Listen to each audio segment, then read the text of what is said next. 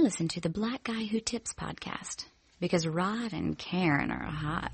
Now, if you know Jay, I never been a brother the front. I be in LA wearing any colors I want. Rock guns like shirts, blocks under the punk. And I put something hot any one of you chumps. And I know a few of you want to get my watch, but it'll be a funeral if you get my watch. It ain't nothing y'all could do to stop the lock's wealth. Run up on the gun store, cop the top shelf. The crack game is dead. All they want is weed now. Chicks that I went to school with got a seed now. You know, kid, stocky bald head, light brown, ice down. In my roll look like a nightgown. To all y'all little jaders for the 1,000th time. Ice down in my roll like a nightown. There you go. All y'all little jaders for the 1,000th time. I don't recall hitting your moms or writing your rhymes, and just because you might have seen me in and out of your house, you know way she gonna have a baby out of her mouth. Hey, welcome to the Black Guy Who Tips podcast. Your host Rod and Karen, and we're live on a Saturday morning, a little earlier than normal. Got some things to do today, so we gotta get into it. Okay, you can find us on iTunes, Stitcher, Podomatic. Search the Black Guy Who Tips. Leave us 5-star reviews. That should be everybody's New Year's resolution, is leaving us 5-star reviews. Okay, guys, we appreciate everybody takes the time out to do that. You've been listening for years. Come on. Some of you guys, you listen to the feedback show, you haven't left a 5-star review yet. Take a little extra time, figure out how to do it. Go to your PC, your iPhone, something. Leave us one on Stitcher if you can. Go to a PC and leave it on Stitcher. Whatever you need to do, leave us a 5-star review. We want to hear from all of you this year. We do. Everybody talking about, we love you, you're my favorite podcast, why ain't you on the podcast list? But you ain't left us a 5-star review. I mean, is this real love or nah? We don't respect black media and independent spaces, blah blah blah. I ain't left no 5-star review. What kind of shit is that? Do I need to question your love? Do you love us? Are you part of the we that don't respect these spaces? But this is not a show for those people. This is a show for those who actually did leave a 5-star review. Come on. And we want to celebrate y'all. We also want to celebrate the people that took the time out to donate to the show, because they keeps the show going with grants from listeners like you. Come on. So let's get into those people. I dedicate this song to recession, depression, and unemployment. This song's for you. Today's a new day. Today's a new day, but we got to talk about this money. Laura F left us a recurring donation. Thank you, Laura. Calfani G, thank you so much for your donation. Chris from Hawaii, thank you, Chris. Brianna F, we appreciate you. April G, thank you so much, April. Tabitha M, thank you so much, Tabitha. Conrad, the official recurring donator of the first time donator of the show. Corey, aka The Tickler, thank you so much. June from Harlem, appreciate you, June. Harlem on the rise. Alexis H, thank you, Alexis. Dia H, no relation, but thank you as well. Tanya S, appreciate you. Our girl Ray Sonny, who I think is in Florida right now. Shout out to her. Virginia G, thank you so much. Wanga from down under, thank you, homie. Appreciate your mate. Samuel H, thank you very much. Dana W, thank you, Dana. Ashia B, appreciate you. Tiffany B, no relation. Kelly C, thank you, Kelly. Right. Charlotte Wong Esquire, please say the Esquire, okay? We are professionals here. Lisa D, thank you very much, Lisa. Jane M, we appreciate you, Jane. And that's everybody. Thank you so much. Today's a new day. But tell me, where are my blue skies? Where is that love, y'all? Where is the love and the joy and the promise of freedom? Alright. The truth is, I almost gave up my power that I can't explain. goes power, y'all. Fell from heaven like a shower. Now I know we've been hurt, y'all, but still, I smile. come on. Even though it hurts me, I smile. Y'all feel that? I know God is working, so I smile. Even though I've been here for a while, I smile. Hallelujah. Smile. It's so hard to look up when you look down. Sure would hate to see you give them now. Cause people, You look so much better when you smile. All right, let's get into these 5-star reviews. We got quite a few. Yay. We got one from BE19831983. Best in the game, 5 stars. Long time listener. Keep up the great work, Chapzilla. Thank you, Chapzilla. Welcome to the 5-star review club, homie. Welcome. Giannis uppercase G says the best podcast in the world, 5 stars. Hey, excellent audio quality, consistent releases of episodes, and great synergy between podcast hosts. Hey, thank you. Right back to you. Sup, 5 stars by I Be Chillin' 89, who says, been listening for about a year and I figured I should share some love. When I first started listening, I didn't agree with a lot you guys said, but I couldn't stop. Y'all started making more and more sense and got funnier and funnier. Love you guys, 5 stars. Thank you. I wonder if it was us that changed or you. I wonder how that worked. Or maybe we all kind of changed a little bit. Yeah, as you get older and you look at the world and you just grow and evolve, you're going to change. For the better or for the worse, you're going to change. Yeah, I know we see things from both sides a lot of times, or kind of meet in the middle on certain shit, so I can see that. But I'm glad, man. Hopefully we presenting some new information out there to folks and they get, they at least considering the side of shit they never had thought of before. Yeah, and a lot of times our views on certain things and ideas are very quote-unquote hippie-ish. Yeah, because it's kind of outside of the norm sometimes. We are affected by society too, but it's kind of outside of the norm and what people say you have to do. Right, that's true. Let's see what else we got. TBGWT by Bridgman_Alfonso says best podcast in the game, from Alfonso B. Thank you, Alfonso. Thank you. I love this show. 5 stars by Tory Nice 35, who says thank you for the hilarious moments, informative perspectives, and candid conversations about topics that I and others in the Black community care about. As an avid researcher, I totally appreciate the fact you take the time to get informed before you start talking about your topics. Keep up the great work, guys. Thank you. I try, I can't say I always do it. Sometimes we get on here and talk about things that are like literally just happening. So we don't have all the things, but even in those cases, I try to keep my opinion from being too, like black and white, and that's, I know that's, that bothers people. Yeah, I know it does bother people a little bit. And then also what I think people haven't considered is that the programming that we have been presented for most of our lives has conditioned us to think the right quote-unquote way to cover a topic is to be very adamantly one side or the other, right? And not to say, well, here's the complete thought process I have, here's the bigger picture of what I'm looking at, and here's where I'm at with it right now, and that may be subject to change. Somehow that's considered weakness, to be like, well, look, I actually don't know everything yet, and 2 days from now I might know more and I might feel differently, or to go, I can understand how this person is feeling that I disagree with, but I understand how they're feeling, right, and why they would come to this conclusion, but I feel like this conclusion is not where it should be, and I think people prefer just to be like, I'm dragging this nigga, and it's like, all right, that's a thing too, yeah, it is. And we do that sometimes, but I try to at least be mindful of it.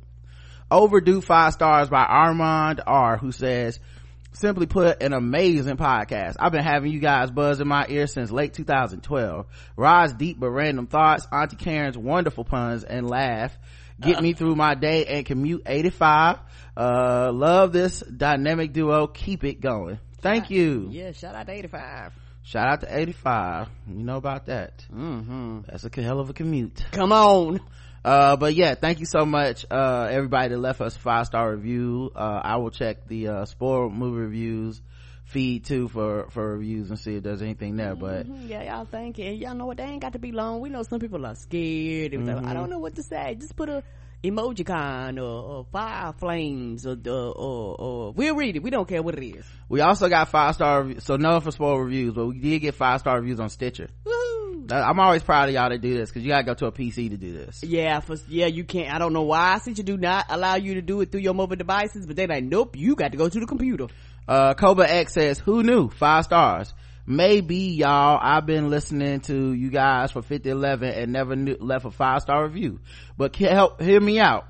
Who knew you had to open Stitcher on a desktop and leave a review? I sure didn't. Anyway, great show as always. Take care. Thank you.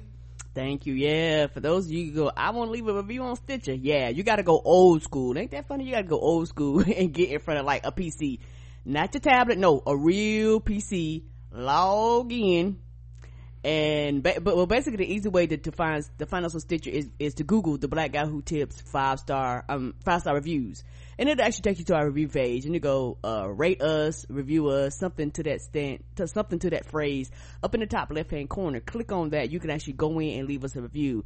And if you left us a review and you like, well, I left you a review, y'all didn't get it, my niggas. No, because you also need to confirm your email address, because Stitcher is like, not only do you need to go to the computer, you also need to confirm it's you. So for some people, check your junk, check your spam, because it may have been sent out there. Greatest podcast on earth by Nor Dynamite JC, who says 5 stars. Rod and Karen are the best podcast guests doing this podcast thing. Do yourself a favor, add this podcast to your rotation. You won't be disappointed. Alice says the hardest working couple in podcast business, 5 stars. I've enjoyed every episode I heard from the Blackout Tips. Rod and Karen always provide a fresh and nuanced perspective on current events and keep me laughing at the same time. I'm a premium member, even though I don't usually get to listen to premium podcasts, just because I know they work a lot and they deserve it. Come on. Thank you, baby. You real MVP. And their Carolina accents are soothing as fuck. It's well worth hitting that subscribe button. Thank you, Alice. Jawan says 5 stars. Long overdue on my tides. The best black podcast on the planet. I've been listening so long, I remember Rod calling in the 12 on his lunch hour. My favorite podcast to recommend to all the down people in my fold. No herbs allowed. Keep it up. Much love, and be sure to grab some merch from the Teespring shop. T Public. But yes, blessings to you all. 2012 hashtag TBGWT fantasy football champ and proud premium member. Thank you, Jawan. Thank you. Appreciate you, dog. Way back, your lunch hour. Woo! Yeah. I remember calling 12 like after the actual like my job, like on my way home. And yes, it's dope, man. I appreciate people that go back with us like that, because you know it's a lot of it's a lot of podcasts out there now, and there's a lot of people that, you know, I'm sure are falling off, and that's absolutely fine. No hard feelings. But you know, we've really been able to foster and build some real relationships in a way that, you know, we look out here, we listen to a lot of podcasts and stuff, man. It's a lot of podcasts that they struggling to get any feedback, they struggling to get any genuine connections with folks, and I feel like our cup runneth over. Like we consistently constantly have people that really are rooting for us, that are going to bat for us, that are pulling for us, that are communicating with us, that letting us know what they think about the things we feel, and that they think that the show is important.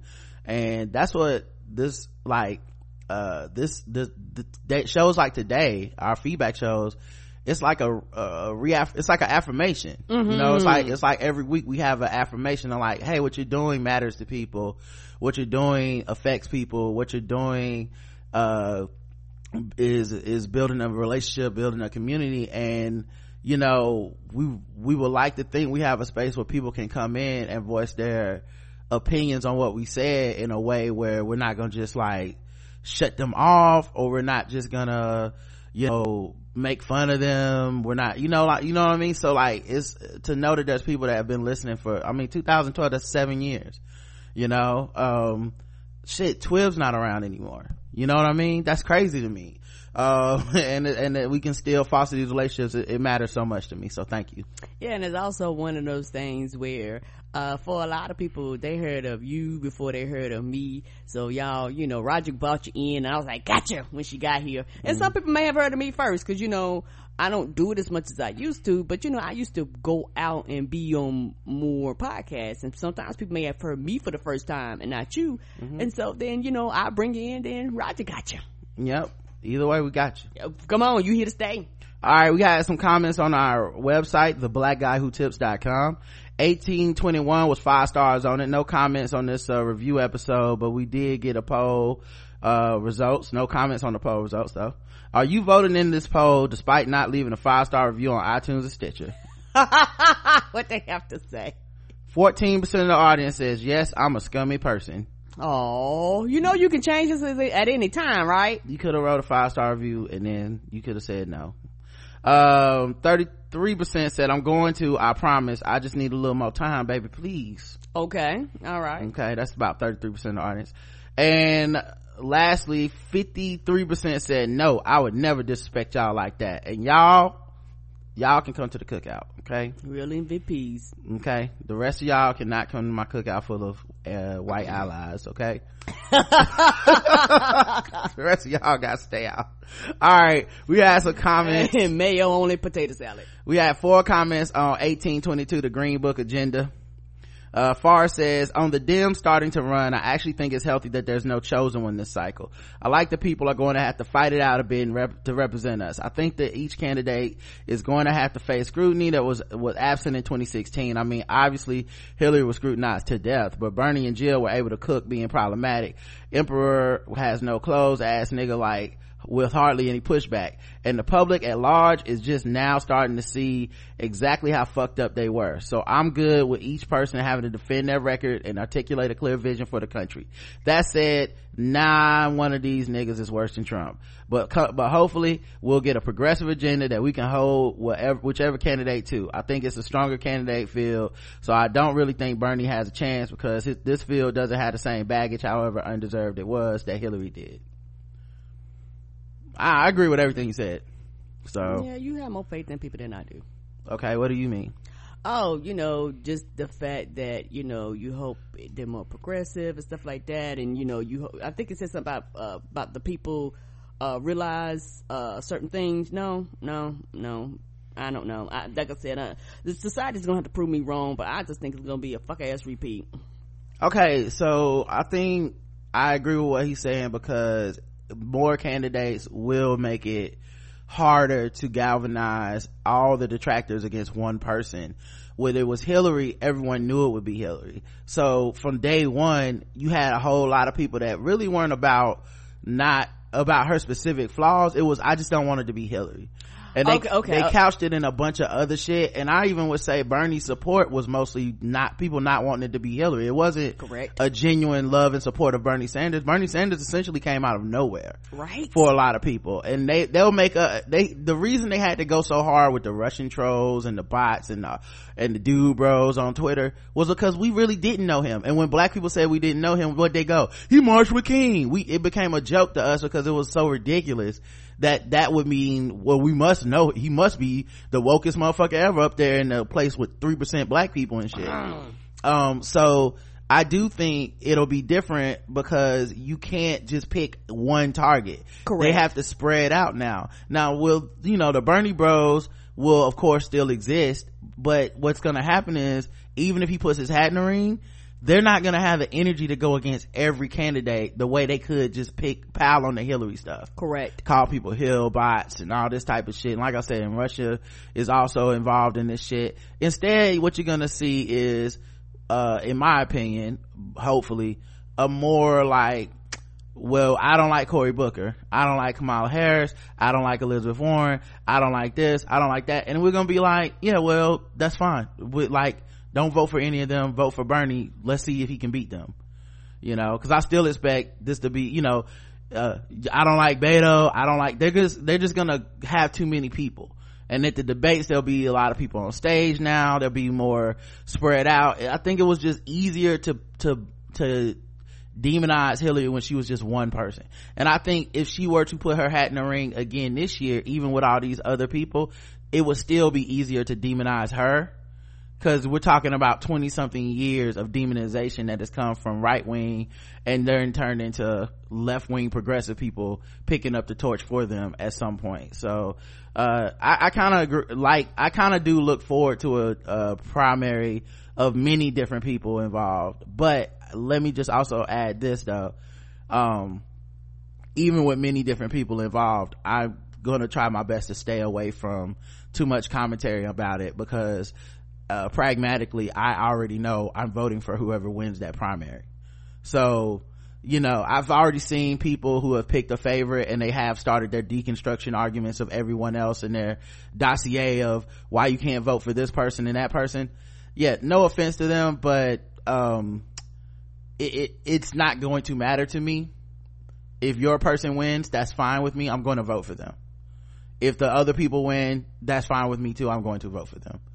As of yet, I have yet to see a candidate, a realistic candidate for president from the Dems that is worse than Trump to me. So Forrest says one more thing on the Kevin Hart ish. I think, and then in the general, Karen, I just want to go back and piggyback on what you said. In the general, yes, we will see if anything changed, because I'm also skeptical that things have changed. It'll just be, I'm moving it from the primary to the general essentially, because this primary will be different from the last one where it's essentially two candidates, Bernie and Hillary. But once you get to the primary, then we get to see, have anybody learned anything, or y'all got to do the same? Like, whoever comes out the primary, y'all gonna spend all day talking about why they ain't the one to be chosen, and then let Trump slide, because that's what y'all did 2016. And I think, and for me, I honestly, not trying to be funny, and I know Americans need to be involved in the political stuff, and I'm gonna be aware, and I'm gonna be alert, and I will be paying attention, but I don't give a fuck about them debates, y'all. I'm just gonna keep it real. I don't give a fuck about I'm not gonna care when they come on TV. I'm not gonna care what anybody's policy is. I'm gonna tell you the truth. I give zero fucks, because 2016 beat the fuck out of me. I don't care who are the last two candidates, and that's when my black ass will show up. Once we get there, prior to that, I don't care. Yeah, my thing is just, I'm not going to get involved in the back and forth over it. I'm going to stay aware of it, because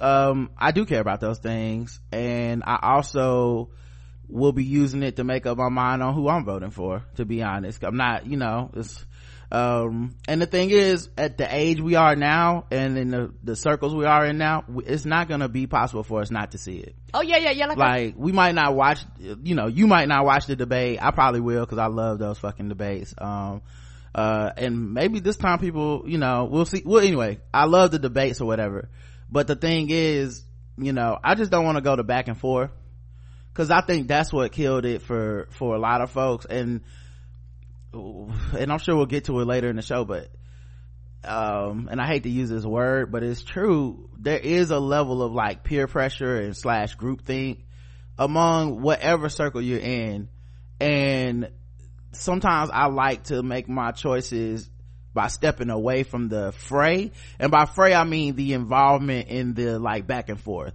I'm not saying this like I'm above you people, no. I just strictly mean like, I know as a human being I can get influenced by the back and forth, and by back and forth a lot of times I mean like the people that are constantly chiding you, harassing you, disagreeing with you. They make you build a case against something as if you're part of it, and in a way it's like, I don't really need to, that's not what I'm considering when I'm walking in the booth and voting, is, well, this person told me this. And now I think that's kind of what 2016 became, and that's sad, really. Right. And so, like I said, I will be aware, I will know, because like I said, the circles we follow, you can't not know, so I'm not going to be ignorant, but I will let other people do the knife killer no line. Like, I'm not participating in any of that fucking foolishness. It's a waste of fucking time when it's not going to make a difference. Like you say, when you didn't do that last time, I don't think.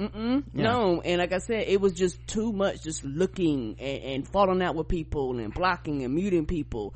To me it was just a pure fucking chaos across social media in my mind. I'm like, oh no, I will stay away. And like you say, if you are, take the time to step back, look and view, and come up to you with your own conclusion, you will make the best decision for you. And like you say, you won't be peer pressured and pushed, and you won't feel like you're fucking fighting all day about a candidate, when you can actually look at all the candidates and look at them fairly, when you don't feel like every day is a fucking fight to quote unquote defend my person. When you're not trying to defend anybody, you're trying to look at everybody, and everybody else is like, pick somebody, and you're like, well, I just want to look at everybody, and everybody's like, no, you got to pick somebody today, and you got to defend them to the death. And you're like, what the fuck is wrong with y'all? Yeah, I mean, I think the part about defending them to the death is the part that more than the pick somebody thing, because I think everybody, it's kind of like I'm not advocating to be one of those like undecided voter ass niggas that are like, I'm just trying to see what the difference is between these candidates, and it's like November the 4th. Like, nah, I will have picked somebody, I'm sure. My thing with this field is I honestly could vote for several of them. Correct. Same. And at the end of the day, I don't really care what people's personal vendettas are against these folks, because a lot of the stuff that people are talking about, I don't know how to tell them, but these things are not huge issues to me. And they are to you, and that's why I don't want to fight about it. It's, right. You know, well, I know Cory Booker. I'm from New Jersey. Well, I don't give a fuck. I'm not from New Jersey, and I think Cory Booker would be a better president than Donald Trump. Come on. I don't care that he has a girlfriend in Rosario Dawson now. I don't give a fuck. Somebody was like, how can he run with Rosario Dawson? She was a Bernie supporter. Hillary Clinton ran with that albatross Bill Clinton around her fucking neck the whole time, and she managed to do it. And if you can do it with that fucking serial alleged assaulter and shit around on your side, like, then who the fuck can't? Like, a spouse ain't about to stop nobody from being able to run. Like, we off of that. Apparently that rule has been changed. So, and that's just a girlfriend, not even a marriage, you know. So anyway, I'm absolutely Kamala Harris, she was a prosecutor, and she was anti Craigslist and all, and back page and all that shit. Okay, still think she'd be a better president than Trump. So I don't know, y'all can build your cases. I'm not participating in it. I see the threads and all that shit. That's absolutely fine. I think will be a better president than Donald Trump or any Republican they put forward. So, you know, have fun building your cases and writing your think pieces. Yeah. You know. And I think for me, this dance may soften. I'm not trying to say I'm gonna be here forever, but as of right now, because I know we getting ready to go into the ramped up season and debates and all that shit, it's fucking 2 years, goddamn. You know, and I think the last time the 2 years took for it felt like 45 because we knew who the candidates were from day one. We knew it was Hillary from day one. So I think it was an erosion of goodwill on the part of Russia, on the part of the like uber left, and on the part of Republicans. Yeah, and I do think that it's probably gonna be different. I think I hope that it's more nuance about the character, about the not the characters, but about the people, and we actually get to see, these are my ideas, this is how I feel, like we actually get to know them, that's what I'm used to, and that I can roll with. Like, okay, this is what you got to present, okay, let me see what you got to present. Those things I am 100% here for. I'm not here for the fighting and the back and forth, and like you said, the think pieces. I'm not here for the thou I woke ever never sleep niggas. I'm not here for none of y'all bitches. Yeah, and that's, like I said, we don't have to participate in going back and forth with those people, and that's why we have this platform, and it's a good place for us to talk and shit. But end of the day, I'm with you on that. I'm not going back and forth, but I need to get to know these candidates. Correct. Because also a lot of stuff I've heard about them is from people that don't like them, and I don't really, that's not why I vote, is to hear, like, because anyone can give me a list of how someone's not perfect. That's nothing to me. I want to hear what their policies are, what their ideas are, and I don't know enough of that stuff. And that's exactly what the primary is supposed to be about. It's supposed to be about, what are your ideas for the country? If I end up not liking a candidate because I don't like their ideas, fine. Right. But I'm not gonna just accept your, like, oh, Twitter, I made a 17-part thread about, okay, great for you. I'm gonna wait to hear the fucking how to answer these questions in the primary, and then we'll see. Not to mention, the other thing is, and like I said, this isn't to be offensive, some of these issues people have with these people are so local and so small that they literally don't matter to me. You're going to have to find a way to connect that to what they're running for president about. Right. If you can't do that, then leave me alone.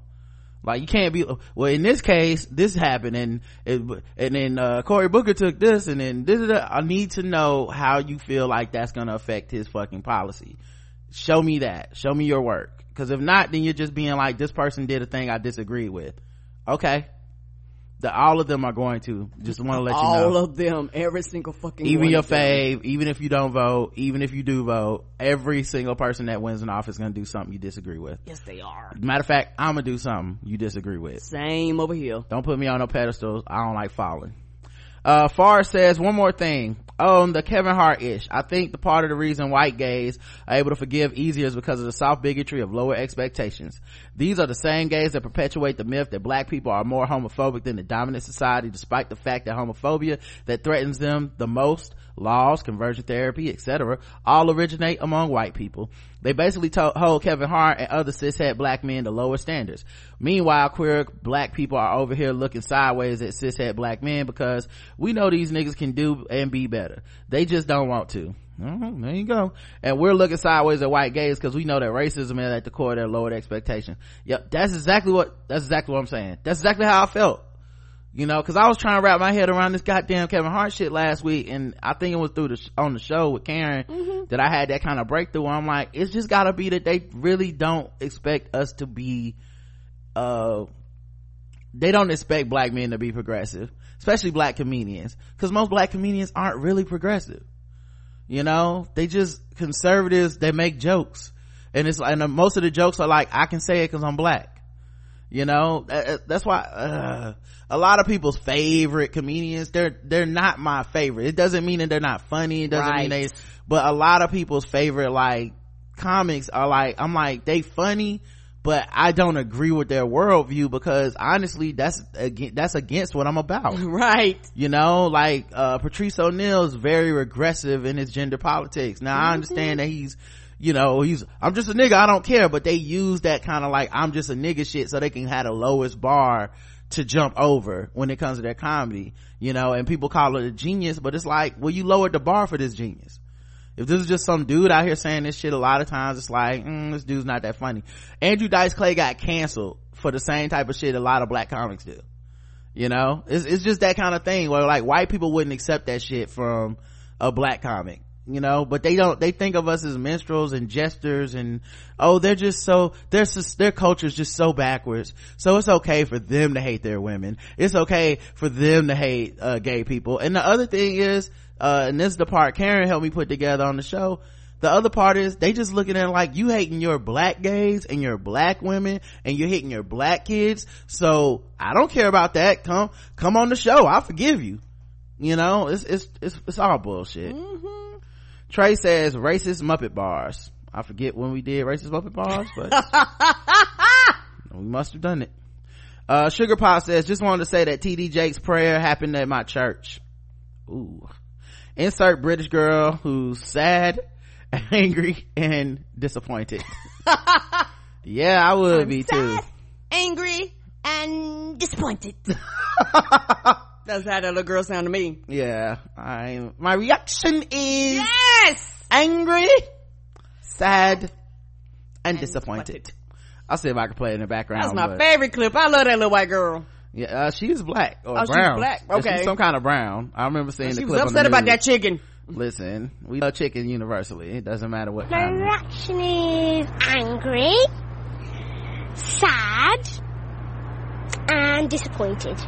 For real though, I had to step away from them when they started bringing problematic pastors like Jakes and John Gray to visit and make anti-gay sermons. It's a shame. That church didn't always used to be like that.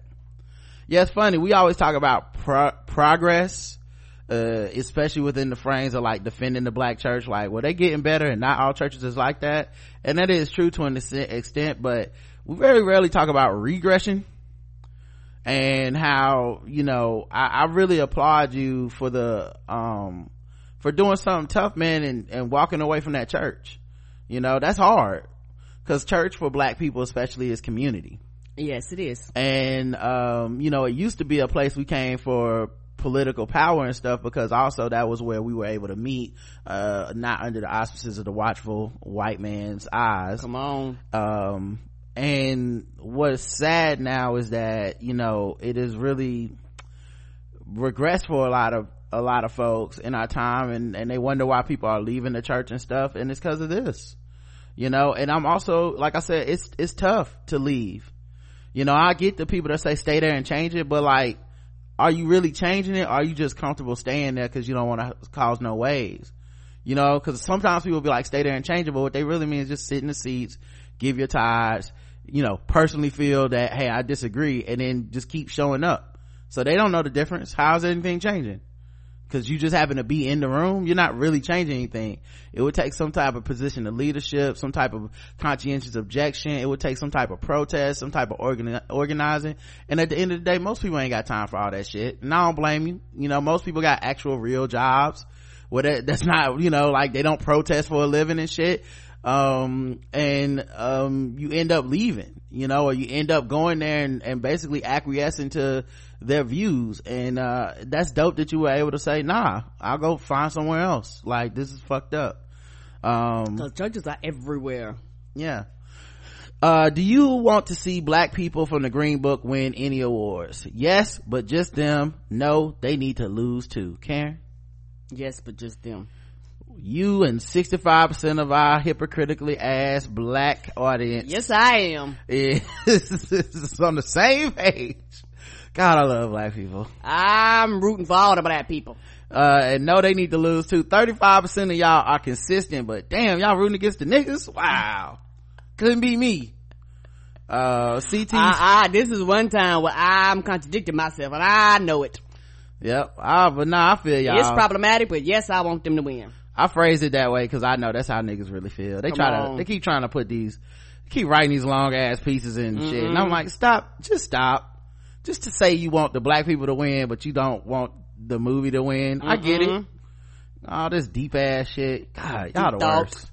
I've seen Cardi B and City Girls, who's supposed to be canceled, did a video where they was twerking and shit. And it was all women in there twerking, mostly black and brown women twerking, and it was beautiful and everybody loved it. Animal prints and everything. People was comparing it to rump shaking, tip drill, all this type of shit, whatever. But then I saw this article on the Huffington Post, and I'm paraphrasing, I don't remember the title, but it was like, the body politic of the revolutionary female empowering Cardi B video outside the auspices of the male gaze or something like that. And I was like, y'all goddamn wokes, you ruin everything. I would never go to the strip club with any of y'all. You just don't ruin it.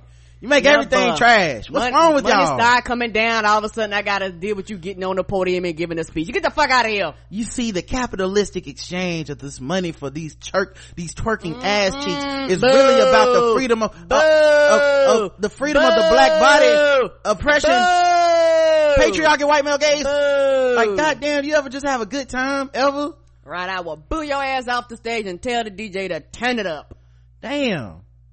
Like, good grief. Can I just want to see some butt cheeks twerk without it turning into a dissertation. Like, can I not drink my dollar margarita and somebody else drink their Hennessy and all of us be happy in that bitch? Cause you know who I would like to hear that from, if that's the truth? Cardi. Come on. Now, if Cardi say that's what she meant, then cool. But some of y'all turn everything somebody you like does into a statement. And it ain't always that. It's nothing wrong with it just being like, I thought it would be fun to get the best twerkers together and make a video that we knew would go straight up viral because everybody want to see it, and I came from the pole and I ain't ashamed of the pole. She ain't ashamed of it. That's it. And these other rappers and singers and pop stars didn't come from that shit, so they can't even do what she do. They had to go get women to surround them to do that shit because they can't do it themselves. You know, like, why can't it just be that simple, man? Why can't it just be, we like seeing some twerking, and she knew we wanted to see some, and I'm here for it. And instead we gotta talk about, you know, we gotta take it all the way back to Zora Neale Hurston, and I'm like, come on now. I'm not saying Cardi don't know nothing about Zora Neale Hurston, but I would like to hear her say it before you write a 4,000 word piece on the shit. Good grief. Anyway, man, that video's amazing, by the way. Animal print body paint for days. Yes. I didn't know what was happening. I was like, what is that, a cheetah, giraffe, zebra, what's happening here? Yes. So anyway, I actually want to see how they gonna reconcile Cardi doing that Super Bowl ad, but she refused to do the Super Bowl halftime show, what's the difference to people really? Like, do they, cause I saw people celebrating when it was like Cardi B will have a Super Bowl ad along with Beyonce. It was like, yes! And I was like, I thought we was boycotting. No, we not. Or, so we supporting, but we not. Or, are we supporting them getting money from doing it? Are we supporting cause they are still kind of depending on that audience to watch the commercials. So what are the politics on that? And so far the wokes have been quiet. Maybe we'll see them talk about it after the Super Bowl. But it was just interesting because I'm like, the truth is we just rooting for these people as individuals because they black and brown and we like some of them, and we just keep trying to complicate it and explain it over and over and over again, when I'm like, you don't really need to explain it. You're a little bit of a hypocrite, you're a little bit inconsistent, you're not a machine, you're not a robot, and that's okay. What are you gonna say? Okay. I'm gonna say, I wonder, is there a group out there that, how you got like the wokes and everything is just wokey woke. I wonder, do you got a group of people out there, that says, I sleep sometimes, I'm okay, I sleep, I'm not woke all the time, I'm woke sometimes. Put like this, sometimes woke. I like that group. I am sometimes woke. Yep. So not all the time woke, sometimes. Like, the whole thing is funny because anyway, I'm gonna move off of it, but it's just it's like, if you can't laugh, then how the fuck are y'all getting through life? Because I have to laugh a little bit to be like, because like, damn, you have a fucking heart attack. Niggas can really be full of shit, but they can we just now have the language to make our full of shitness like a dissertation, as opposed to being like, I'm kind of full of shit, y'all. I didn't cancel the City Girls. I kept listening, and I didn't cancel Cardi. As soon as I seen them black girls twerking in the video, I was like, oh shit, that's my homegirls.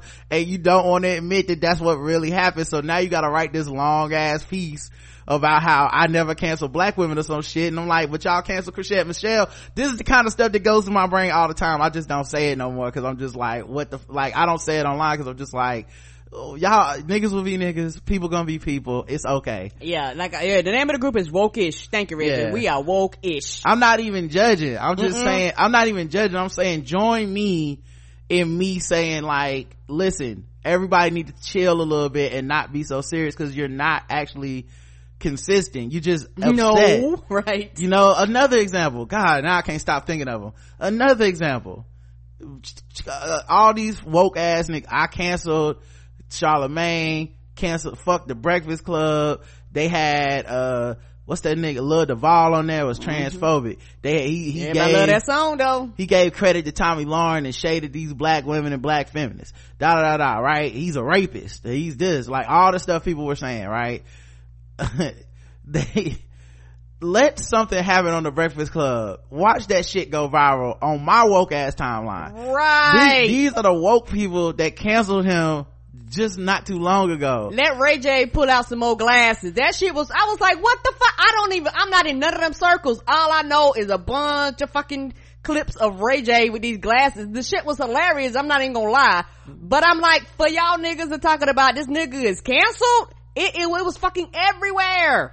Right. Like, it's, so when I'm, so that was the thing. You have to step back from the optics of shit, because like the internet will have you thinking niggas is one way because they talk a good game in the moment and everyone's giving their moment to moment thought. But if you step back from the tapestry and look at the bigger picture of how people behave, it's not true. No, it's not. I didn't even watch, and I don't know why people did watch it. I'm guessing because it was viral, or maybe it was entertaining, and I just, I've never was that big of a Breakfast Club fan. But the Soulja Boy interview, I haven't seen it. Right, I haven't seen it either. But I have seen every meme of him talking about Drake. I've seen these small like 1 or 2 second clips and gifs and stuff, and I'm, like I said, I'm not knocking people for doing this. I'm trying to get people to understand that the bigger picture is, when Charlemagne does say the next fucked up thing, it's also because you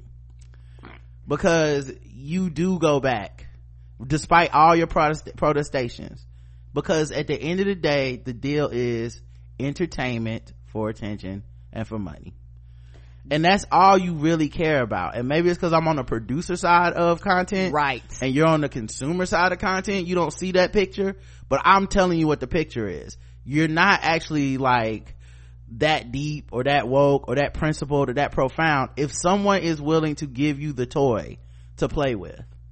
you just run back to the toy. You don't really care where it's coming from. So it's kind of interesting, you know, that people, you know, because people will be like, I don't do this, but I'm like, it can't be true on the big picture because too much of the shit's still out there. Right. None of this shit offended you as deeply as you said. Right. And at the end of the day, there will be a small percentage of people that have morals and just say fuck it. But that percentage is so small. Numbers don't lie. People fail to realize this.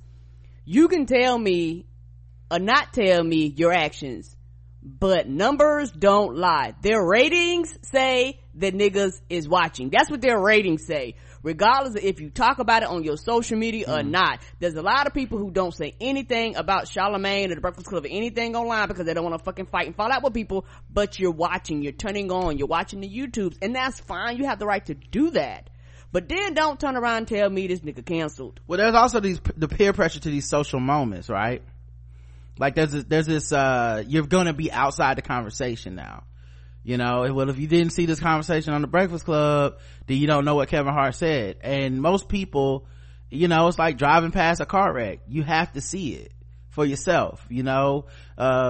People can't help themselves. And I'm saying, as a person that wants to love everybody, right, I understand that that's just a part of humanity, and I'm letting people cook on that. Obviously, it's not like I have a choice, but it's just interesting to observe when you step back. When you're in the fray, you feel like, oh no, I'm consistent. I say I don't fuck with so-and-so. Yeah, you say that, but do you?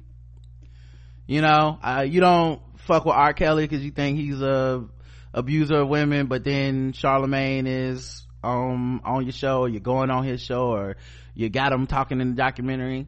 We're inconsistent. We're human. And there has to be some allotment for that because we're not fucking robots, you know.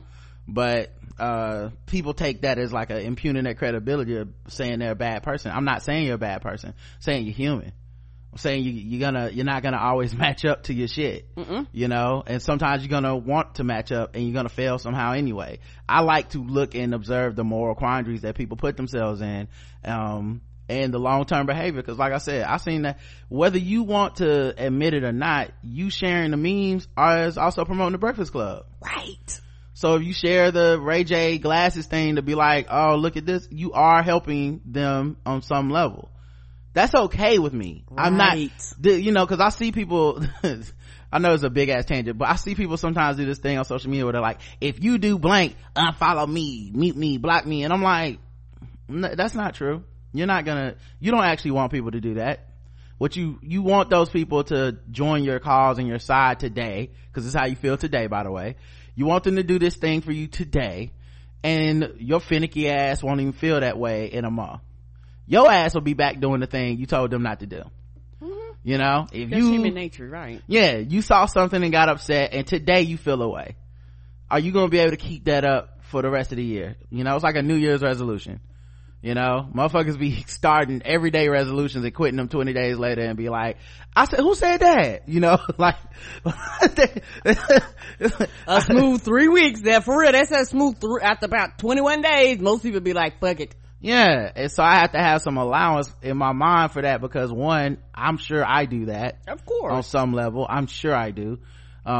It's just with different shit, I'm sure 100%. This is not me saying I'm above people, so I have to have some justice for myself. I have to have some patience and some kindness for myself.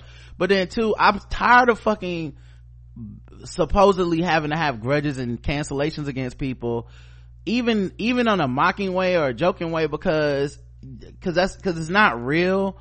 and it's really just people stirring themselves up in a constant whirlwind of emotion that they can't maintain, or if they do maintain it, it's probably something unhealthy attached to that. Yes, it is. So anyway, back to this. CT writes in, I'm not saying that they should never win again in their life, but I don't think they should win for this specific project. When artists take on these projects, everyone is at risk, because people don't know what's going to hit and what's going to flop. But this film seemed damn from the beginning, and then some exceptionally grave decisions were made during the film to put it even further down a losing battle. I think Octavia and Mahershala will be more than fine. It was a bad project, and everyone has a bad project or two in their record. So long as they sing waste time doubling down, Oh, as long as they don't waste time doubling down on their poor decision, cough Kevin, then they will be fine. Yeah, I even think Kevin Hart will be fine. He will. But as far as awards go, I think they should just bow out gracefully and let the lesser problematic films, actors and actresses get in there for the win. Yeah, I'm gonna say this, CT. It's easy to say that shit when it ain't you. Yeah, because odds are they have tarnished the film so bad that nobody's. That's not what I'm talking about. Oh, my bad. I'm saying it's easy to say bow out and let somebody else win the award when it ain't you. Come on now. Like, them niggas work just as hard as acting. They did what they were supposed to do. Other people fucked up, not them. They did just as much promoting for this film as they were supposed to do. They dedicated their blood, sweat, and tears to this shit, and just because Shadow and Act decided that this film was the this year's Detroit or whatever, I don't think those black actors are gonna necessarily hop on board with that. Not even for the quote-unquote bigger picture, better, it's still that scarcity of parts. It's still that acclaim of having that award. No one's gonna give a fuck about how Mahershala Ali won that a Green Book Oscar if he gets one. No one's gonna care. 20 years from now, we're just gonna say he won or he didn't win, or he was nominated or he wasn't nominated. And there's so few of these choices every year, and so few of these opportunities every year, and within the career of an actor, there's no telling if he will even be hot next year. Mahershala Ali is like 2 bad projects from us being like, who? So we all think Mahershala's a good actor and all that shit. Seriously, let's let True Detective be bad and let that Akira movie be bad. Fuck around and be like, he can't get called back. We've seen it happen to better, or nah, I shouldn't say better, that's not what I mean. We've seen it happen to other actors before, where we're like, what happened to them? They were a good actor. Well, they also were black, and they get one fuck up, so I understand what you're saying, but I just don't think, I don't know. I don't think they gonna bow out or nothing. Yeah, like you say, when it ain't you up for a award at your job or some accolades at your job, and somebody like, you know what, when you bow out for the better cause, you're gonna be like, the fuck I will. Yeah, and I know Shadow and Act wants to get them up out of here, and the movie, that's fine, but yeah, the Casualties Award, that agenda means those black actors and the black producers and stuff, they gotta go too. Can't have it one way. Right, you gonna be like, I'm not bowing down to these white folks is fucking up. That's they fuck up. Yeah. All right, we had episode 1823, Officer Magic Stick. And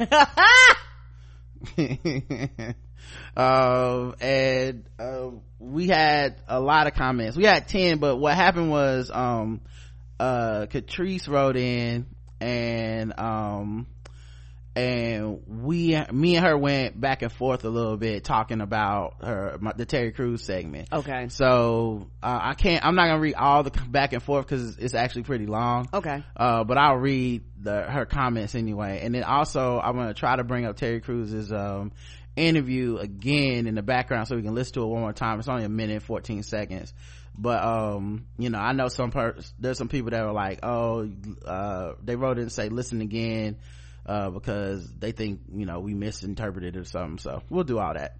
Okay. Catrice 206 says, Rod, I think the disconnect in you all's discussion about black women supporting Terry Crews was that you very rarely critique black women specifically, and even when you do, you rarely say black women. Even in this discussion, you said people instead of black women. So to me, and maybe Karen as well, when you say people, my mind doesn't immediately infer black women. I think the discussion was a little jarring, not offensive. Well, hold on, let me answer that question real quick. When I say people, I mean people. When I say black women, I mean black women. What happens is that black women are in the group of people. So in that discussion specifically, I remember being like, well, I can see how he would be surprised that black women supported him, because people don't normally support sexual assault victims. Correct. I mean the group of people, everybody. When I say black women, I'm saying specifically black women. So I'm not trying to mitigate the criticism I would have of black women. It's just in generally, specifically, there's not really any criticism of black women I wouldn't have against that is not then relegated to all people. Black women are people and they're human, and just like everybody else, and black women have hypocrisy like everybody else. They are affected by patriarchy like everybody else, sexism, racism, bigotry. But black women, because they suffer many times doubly, triply under the oppression of this society, they are often also on the front lines of being the most militant, the most revolutionary, the most outspoken. So in a way that would not surprise me, I can still see Terry Crews being surprised. But anyway, that being said, black women still are people. So when I say stuff like with Kevin Hart's what appeared to be a sexual assault to me, and people with his sexual assault, when I say people were flipping sides, I mean people, not black women, people.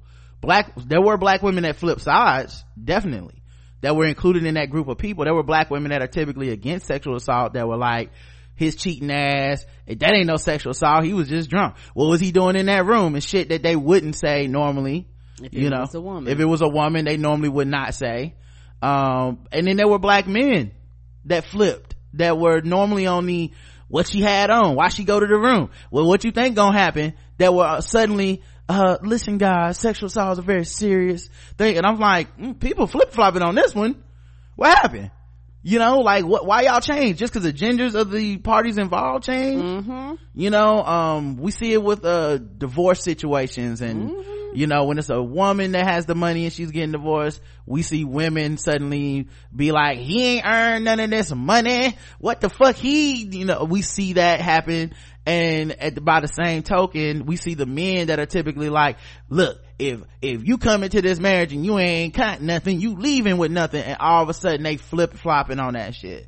So when I say people, I mean people, very specifically. There's like, it's not like, I would never get on the mic and just pander, because I actually hate that shit, and it's not genuine and it's not real. But I do hold black women in very high esteem, but that's because I believe black women do a lot of esteemable shit. I don't know if that's a word.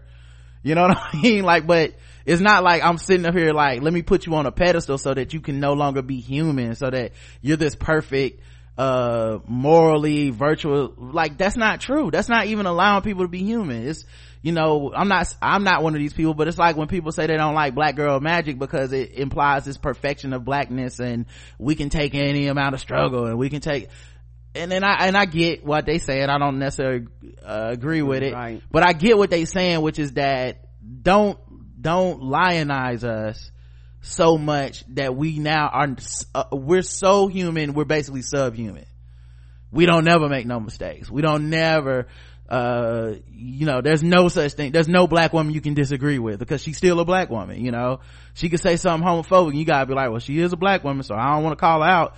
So I get the whole like idea that and I've watched people do that, where they basically pander like they're doing like they're a politician trying to win the black woman vote only. Like, I don't think you need to do that. Just be honest, and I try to just be honest about these things, where I'm like, yeah, I've seen some black women flip-flop on this kind of shit, but anytime that's happened, I've seen people flip-flop. It's never just black women in those situations. It's always like a lot of people. Like, whereas like I said, men that are normally just very sexist and anti-sexual assault, what do you call it, they're apologists for sexual assault, flip when it's a man, flip, and in this case it was interesting because a lot of the things that we are taught to believe make black men masculine are the things that Terry Crews appears to be. And when he says, I was sexually assaulted and I didn't like physically assault this man, it bothered me mentally. It affected my relationships with people. I understand how he felt that way, because it's isolating. That's what they depend on. It doesn't change because he's a black man, and they're supposed to make, and the shame we attach to sexual assault makes you feel like, if I say this thing, I am letting down black people, I'm letting down my manhood, no one's gonna like me, everyone's gonna pick on me, they're gonna think I'm weak. This is exactly what they depend on. you know. So in that way, I feel like, you know, to be fair to him, I understood his point. And I still think the question was framed kind of weird and shit, and we'll listen again because maybe we caught something wrong. I heard, you know, I read a couple people that said that, but I don't know. So I just want to say that anyway, I would not say, I'm not flipping back and forth and being like, this isn't gonna sound good for black women, so let me say people. No, I mean people. All right. I think the discussion was a little jarring, not offensive, because it was one of the few times in which you sounded like a regular black man. Generally, your points are so progressive and pro-feminism, especially pro-black women, that I rarely think of you like a Charlemagne or Kevin Hart or even LeBron. And that to say that that's not to say that I think, first of all, I do feel like I'm a regular black man. Please don't put me on the pedestal of irregular, because like I said, I don't want to fall off nobody's pedestals. And that's not to say that I think of you or that you intentionally try to be an exceptional Negro, more so that I appreciate the love and adoration you have for black women. I also understand that your argument wasn't specific to the black man's experience. I think you were highlighting the human experience of dealing with this era of social media. Yeah, I mean, I think we didn't bring it up in that discussion, but Terry Crews was also the guy that said he stopped masturbating because it made him cheat on his wife. And I remember he getting mocked for that. Yes, he did. And I guarantee you he remembers that shit too. Mm-hmm. You know, so, and it wasn't just black women, everybody mocked him. You know, I think being surprised that you have support in this world is not, ironically, it's not surprising that you would be surprised. You know? I mean, I saw, last night Blair Imani said something about how she thinks she was unwillingly duped into helping the FBI because she was seeking protection. Blair Imani's an activist, and that whole community that's about like love and transparency and acceptance and hey, you made a mistake and we're radical, black film love, it wasn't like that last night. She was getting clowned like, you dumb motherfucker, you couldn't see that coming, and why would you trust them and all that shit. So it really, like, you don't know what response you're getting when you put the shit out. You know, I'm sure, you know, maybe there's an extent she knew she would get some clowning, but think about it. That's supposed to be a lot of woke activists like Fave motherfucker. Like, it's a lot of people that if you went and searched their history beyond last night, they were calling her, you know, the best in the world. She said that shit last night, now she's the worst, you know. So all that to say, I could see how he would be scared and think that he's about to get roasted by everybody, you know. Let me go and play this interview though, because like I said, I literally have forgotten exactly what was said. So Terry, Dominique R wants to know, whose support surprised you the most when you spoke out about the sexual assault that you experienced? Wow, whose support surprised me the most? You know, to be honest with you, when it first happened, there was none. Right. For a long time. But I have to say that the people who surprised me the most were black women. Black men did not want any part of it. Really? All my support came from black women, straight up. That's so and interesting. that's kind of wild. It was it shocked me, it shocked my family, it shocked everybody, because I thought, oh my God, you know, here I am as a black man saying some things that we've all been through, and a lot of guys just was like, man, you weak, you sorry, you should have hit him, you should have knocked him out, you should have did all this stuff. And black women were like, no, it doesn't work like that. Right. And I was shocked at the split within my own You community. really noticed that? That was wild, man. Wow. It was deep. Wow. It was deep. Let's go to Elizabeth. Yeah, so I'm hearing it the second time. I see what some people were saying, where they said it was like he was really more talking about the lack of support from black men, which, you know, I'm not surprised, but I see how he could be hurt by that, obviously. So I kind of explained that part of it, and then she said, I completely understand. I was just coming back because I forgot to include an example from my own life, in which my husband feels very strongly about not discussing his issues with depression. He even struggles to discuss it with me, and has repeatedly said he's always believed that black men weren't allowed to show vulnerability. So I can definitely understand how Terry would assume that no one, including black women, would support him. Yeah, that's the other thing too, is like, I don't think it's about black women in that way. That, like, I don't know if it came across in the conversation, but it's very much about what's happening in his brain.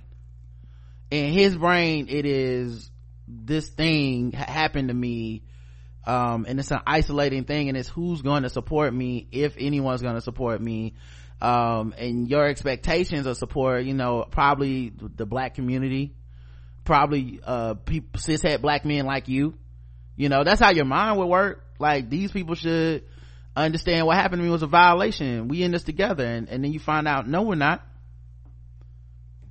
A lot of these motherfuckers don't care about you. They just talk a good game, and then they go, it wouldn't happen to me, you know, same way people did with the girls R. Kelly had in his cult. It wouldn't happen to me, you know. That's what we love, doing that shit. Not, and I don't say, when I say we, I'm not just saying black people, we humans, people, right? People love doing that shit. I mean, you don't know if you've never been in that situation. You don't know. And yeah, it was black women on social media specifically that I saw coming to his kind of defense and explanation and support, and I think that is also something that has been built in the short period of time since Terry Crews is out here talking about no watching porn and no masturbating, like, just that quick. And the next time that he really went viral, it was a bunch of people being like, it was women that have organized at this point to say, no, we actually speak up for survivors of sexual assault, and we're going to speak up for you, you know, which is interesting, because people, and I mean people, flip-flop so hard on that. Yes, they do. Like, I saw black men that would use they would pick on Terry Crews, but at the same time be like, y'all don't support when black men get sexually assaulted, y'all ain't say nothing for Terry Crews. It's like, black women absolutely did.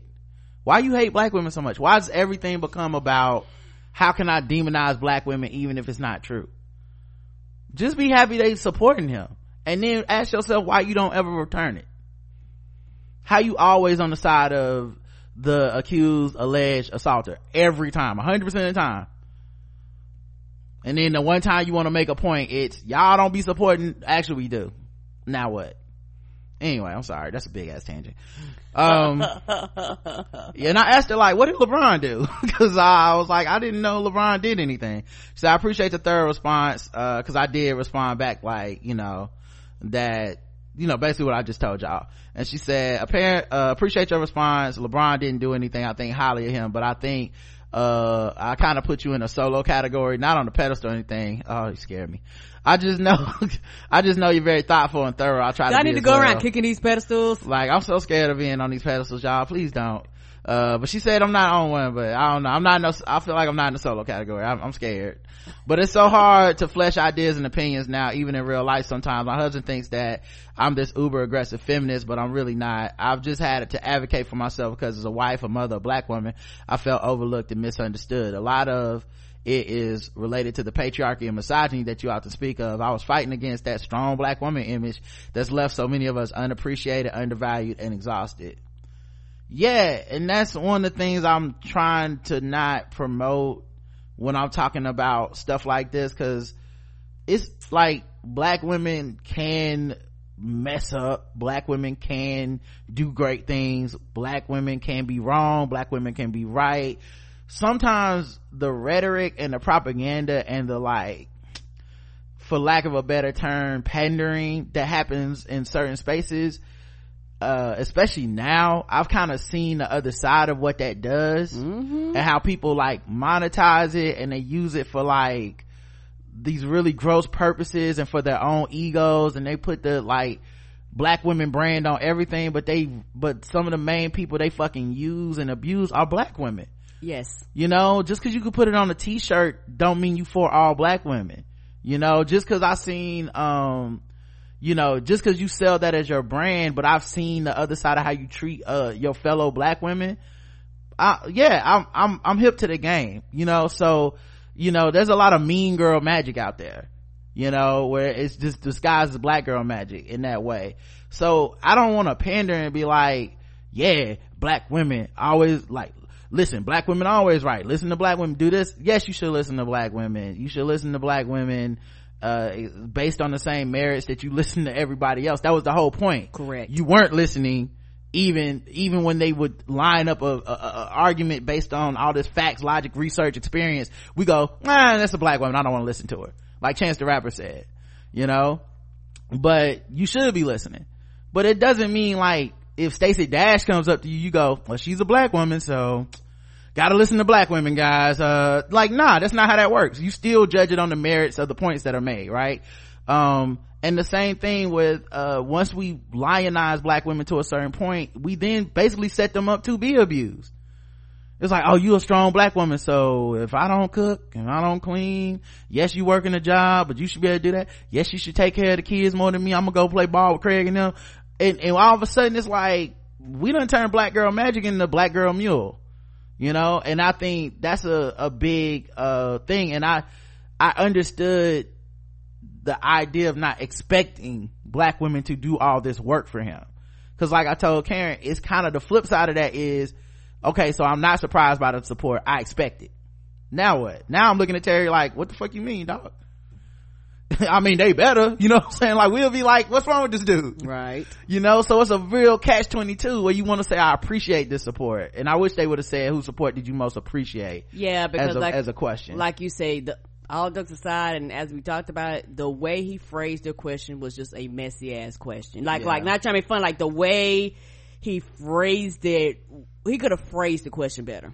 Yeah, it was like a loaded question that was right going to lead to that answer. Anyway, but I also know that I'm not perfect. I had to learn and still learning how to communicate my needs and so many other life lessons. Excuse me for getting personal. This life is so layered, so complicated in a way. That's why I appreciate you all's show, because it's more than just sound bites and hot takes. Thank you, Catrice. And yeah, once I seen Kevin Hart and Charlamagne, I was like, oh, hold on, let me just ask you what's going on now rather than to try to talk about this Saturday. I can't. Farr says on that Fresh Air interview with Kevin Hart, it confirmed to me what I always thought about Kevin. Kevin is emotionally stunted. Did you listen to it, Karen, or no? Fresh Air interview with Kevin Hart, no. NPR. Okay, I know you listen to NPR. I was just checking. He seemed both incapable of and unwilling to dig beneath the surface. He's a prime example of someone who could really benefit from therapy because of the trauma he's experienced, but because he's been so successful, he never go. He doesn't see anything wrong with himself because it all worked out. He doesn't see a reason to go deep enough to get to his core issues with homophobia, but really masculinity. Like that story about his father punching him for crying at his mother's funeral. His mother, and the fact that he didn't seem to think anything was wrong with that type of toxic masculinity. He was just resolute. That said a lot. Yes. Yep.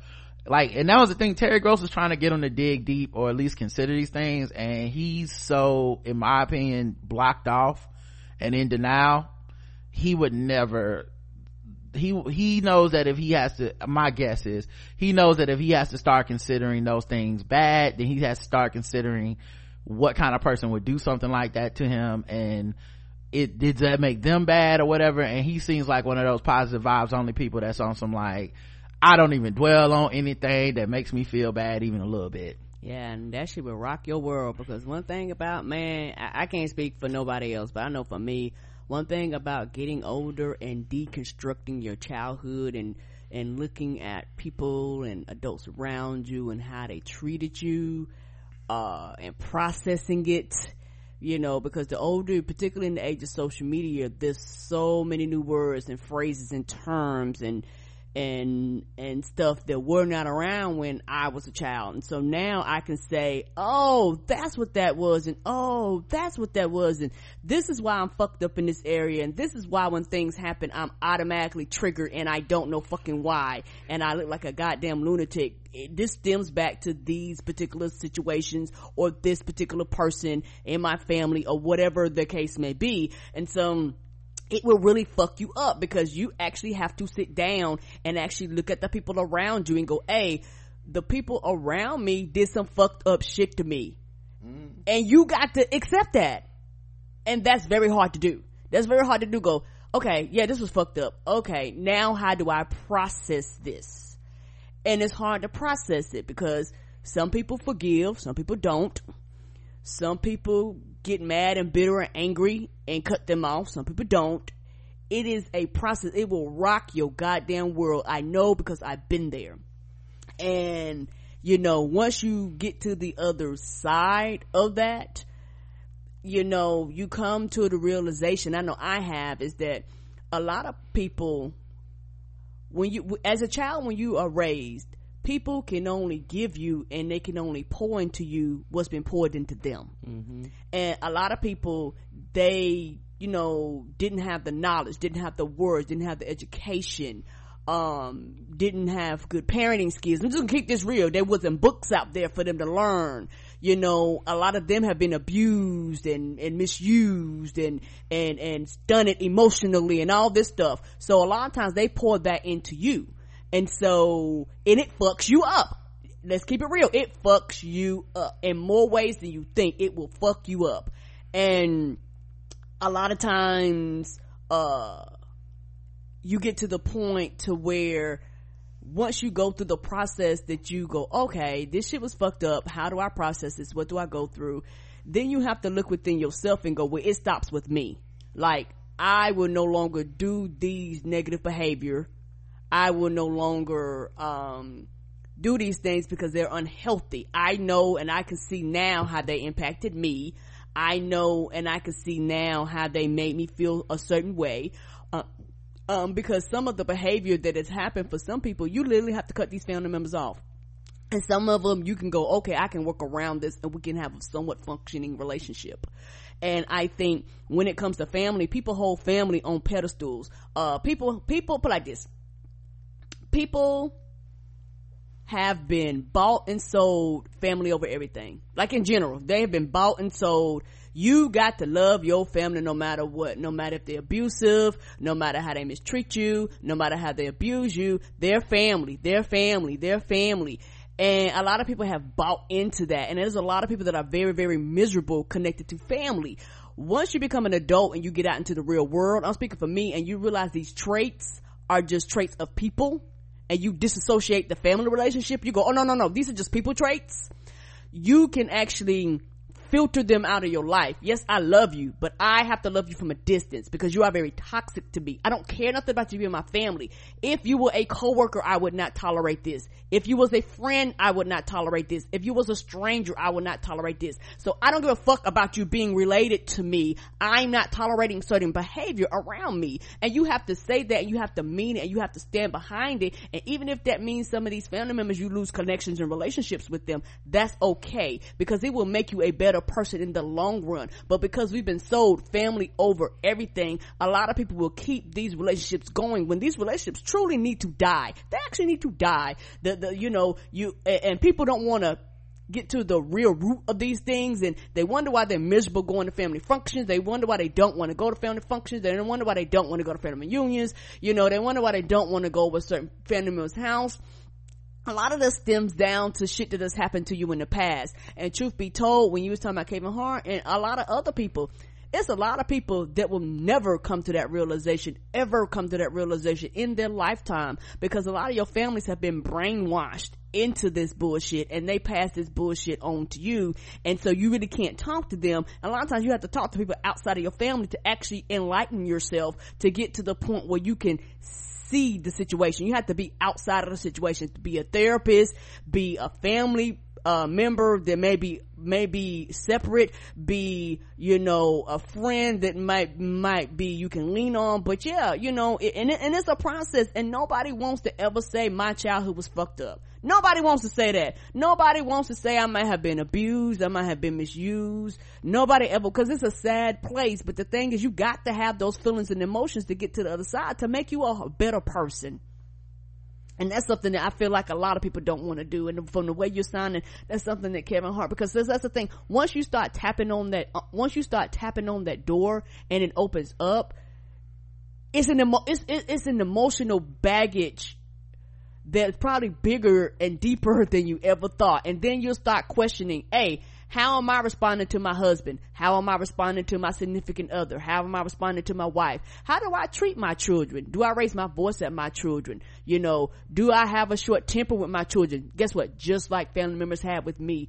Do I put my hands on my children? You'll start questioning everything at every aspect of your life, and nobody wants to do that, because the thing is, everybody goes, I want to be a better person, I want growth. Do you really want growth, baby? Because when it comes to growth, it's pain behind that growth.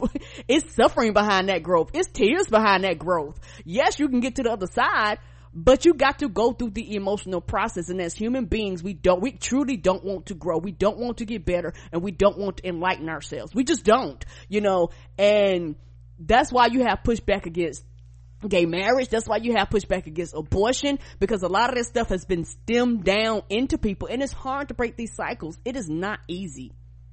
Yeah, I don't even know if it's that we don't want to grow. It's that people don't, like you said, growing is pain, and people don't want to have pain. They don't want to be uncomfortable, and they don't want to change. So it's just easier to be like, I'm gonna stick to the shit I was taught, and yeah, what you said exactly is very powerful, but I agree, and I think with someone like Kevin Hart, when you listen to the interview, you can just see that he doesn't want to go back through all that, and whatever it's worked out as far as said, and whatever he's gone through is quote unquote behind him in his mind. So he's never going to examine like what does it mean to call something gay as a derogatory term and then turn around and say, but it's not homophobic. How's that possible? And when he had his feelings hurt, there's an example he talks about meeting Don Rickles, is one of his heroes in comedy.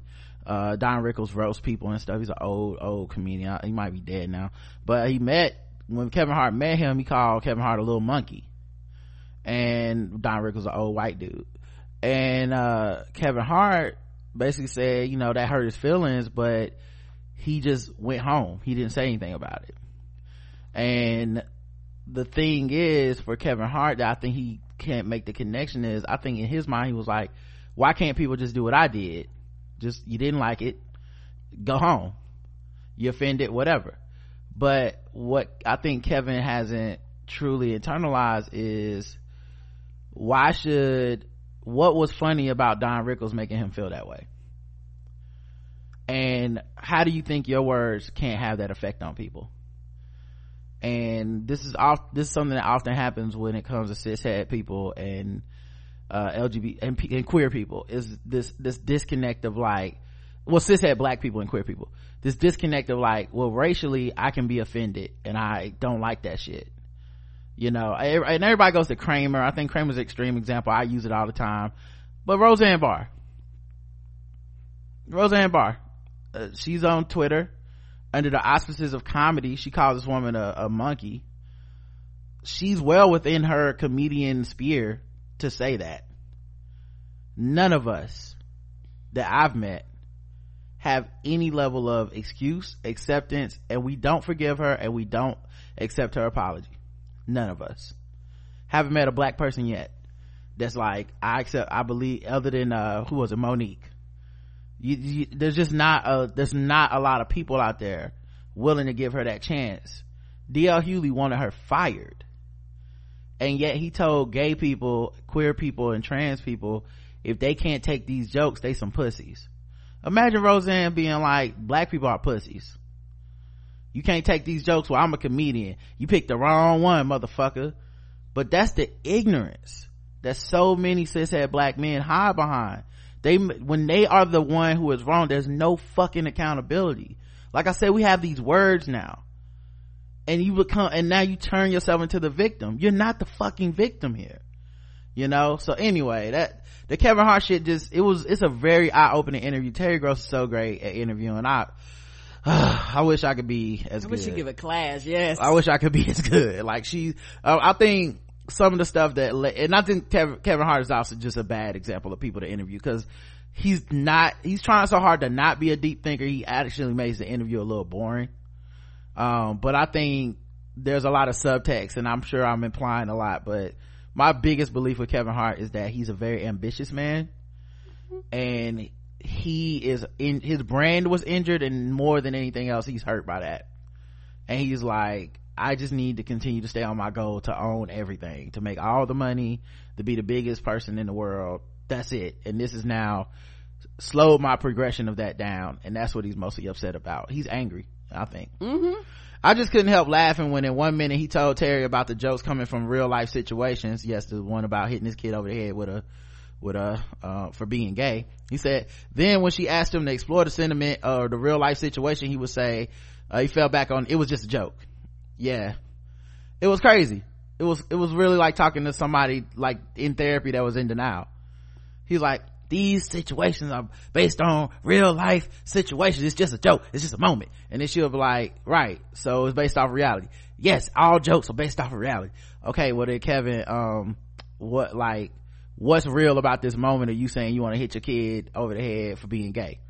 And say, in my voice, don't do that, that's gay. That's just a moment in reality. It's just a joke. It's just based off a moment. Right, but what's real about the sentiment of you wanting to hit your kid even as a joke? It's just a joke. I'm like, god damn, this nigga is good. Woo! Mm-hmm. He is good. You never gonna cross him and win. What? He's like, nope, this is the point, and the line will not be crossed. Thou shall not cross. It's over. It's just a joke. It's over. Like, god damn, nigga. That's what he gonna continue to go back to. I'm not talking about it no more. It's over. I'm off that. It's over. What I'm trying to say is, it's over. I'm like, god damn. And I do give him credit for that. He was like, what you not gonna do is this. But it's so obviously not over. Ugh. Correct. Anyway, he just fell back on it was a joke, or the intent was to be funny. If it really all boils down to some niggas just ain't deep, and for that reason alone, he'd be woefully inept at any type of active allyship. Yeah, that's why, people that that's one of the most laughable parts about the Ellen interview is like, why would you want him for an ally? Y'all gotta stop with Kevin Hart. Like, Kevin Hart, a win with a Kevin Hart situation is to get him to stop talking about you. That's a win. It's like, Kevin Hart, can you please just stop talking about us gay people, please? Thank you. Keep us out your mouth. That's a win. Cause if he was a quote unquote ally, he just gonna fuck something else up later. For sure. 100%. Miss Monica says, I enjoyed this episode. You both are so thought-provoking and hilarious. I can't go a day without listening. Like Karen, I was initially taken aback by Terry Crews' commentary, but during Guess the Race, when I realized why the show was titled Officer Magic Stick, I was nearly in tears laughing. I had to rethink that. You know what, I didn't do this on purpose, but you're absolutely right. I did adamantly back Terry Crews, maybe because he's famous and he bravely shared his story. It sounds like Officer Stick went through hell, but I laughed at him too. Exactly.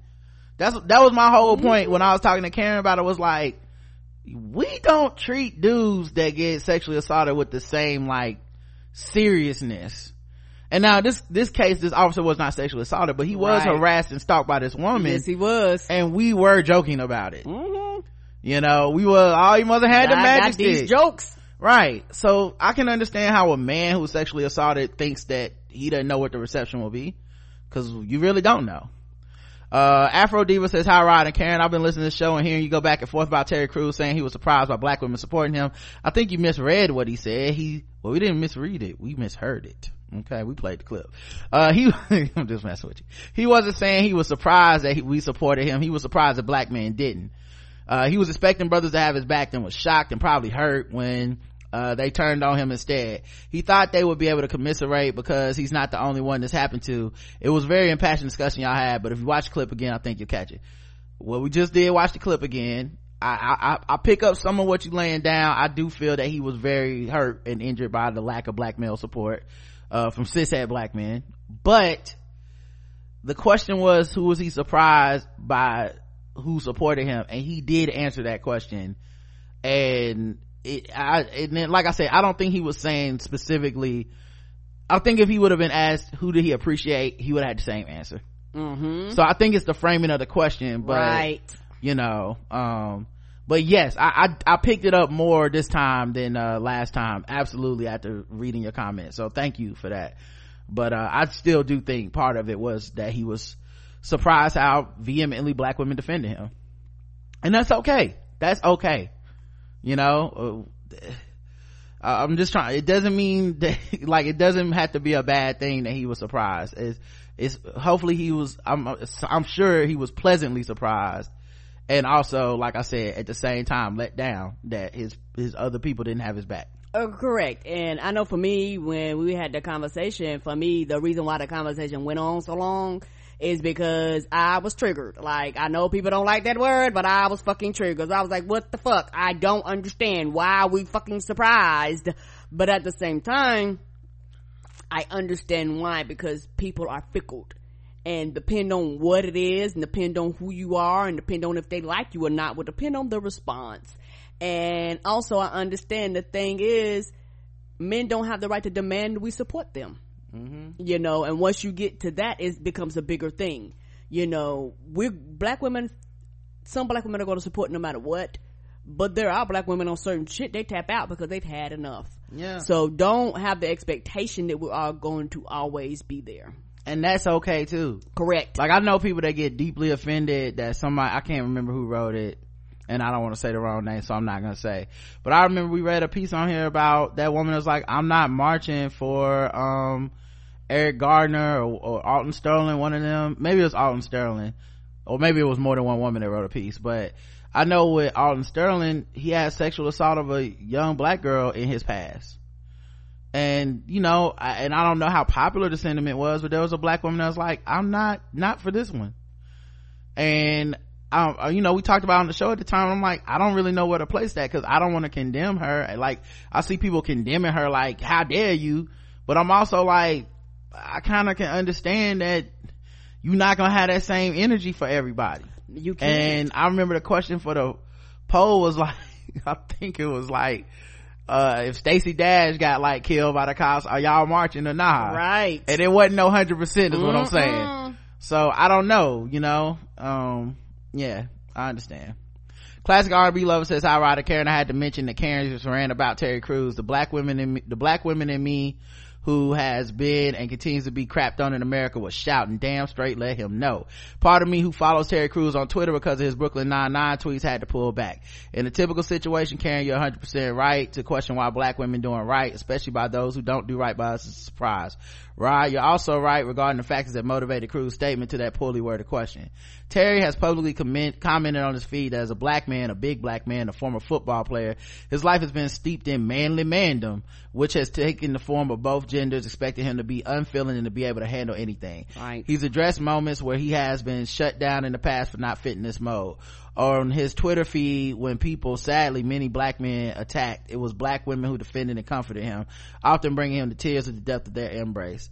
Cruz has commented how he had moments of doubt and support, and that the private comments that went with them, which often detailed abuse these black women had suffered, let him know that he was standing in the right and kept him going. Based on this, I took his surprise that I might have side-eyed under different circumstances to be surprised at how collectively black women he never met made him feel seen and validated in a way that people he knew had failed to do. That's how I took it too. Sorry this is so long, but I thought my outsider's awareness as Terry Crews follow on Twitter might help. It does for me. Karen, what do you think? Agreed.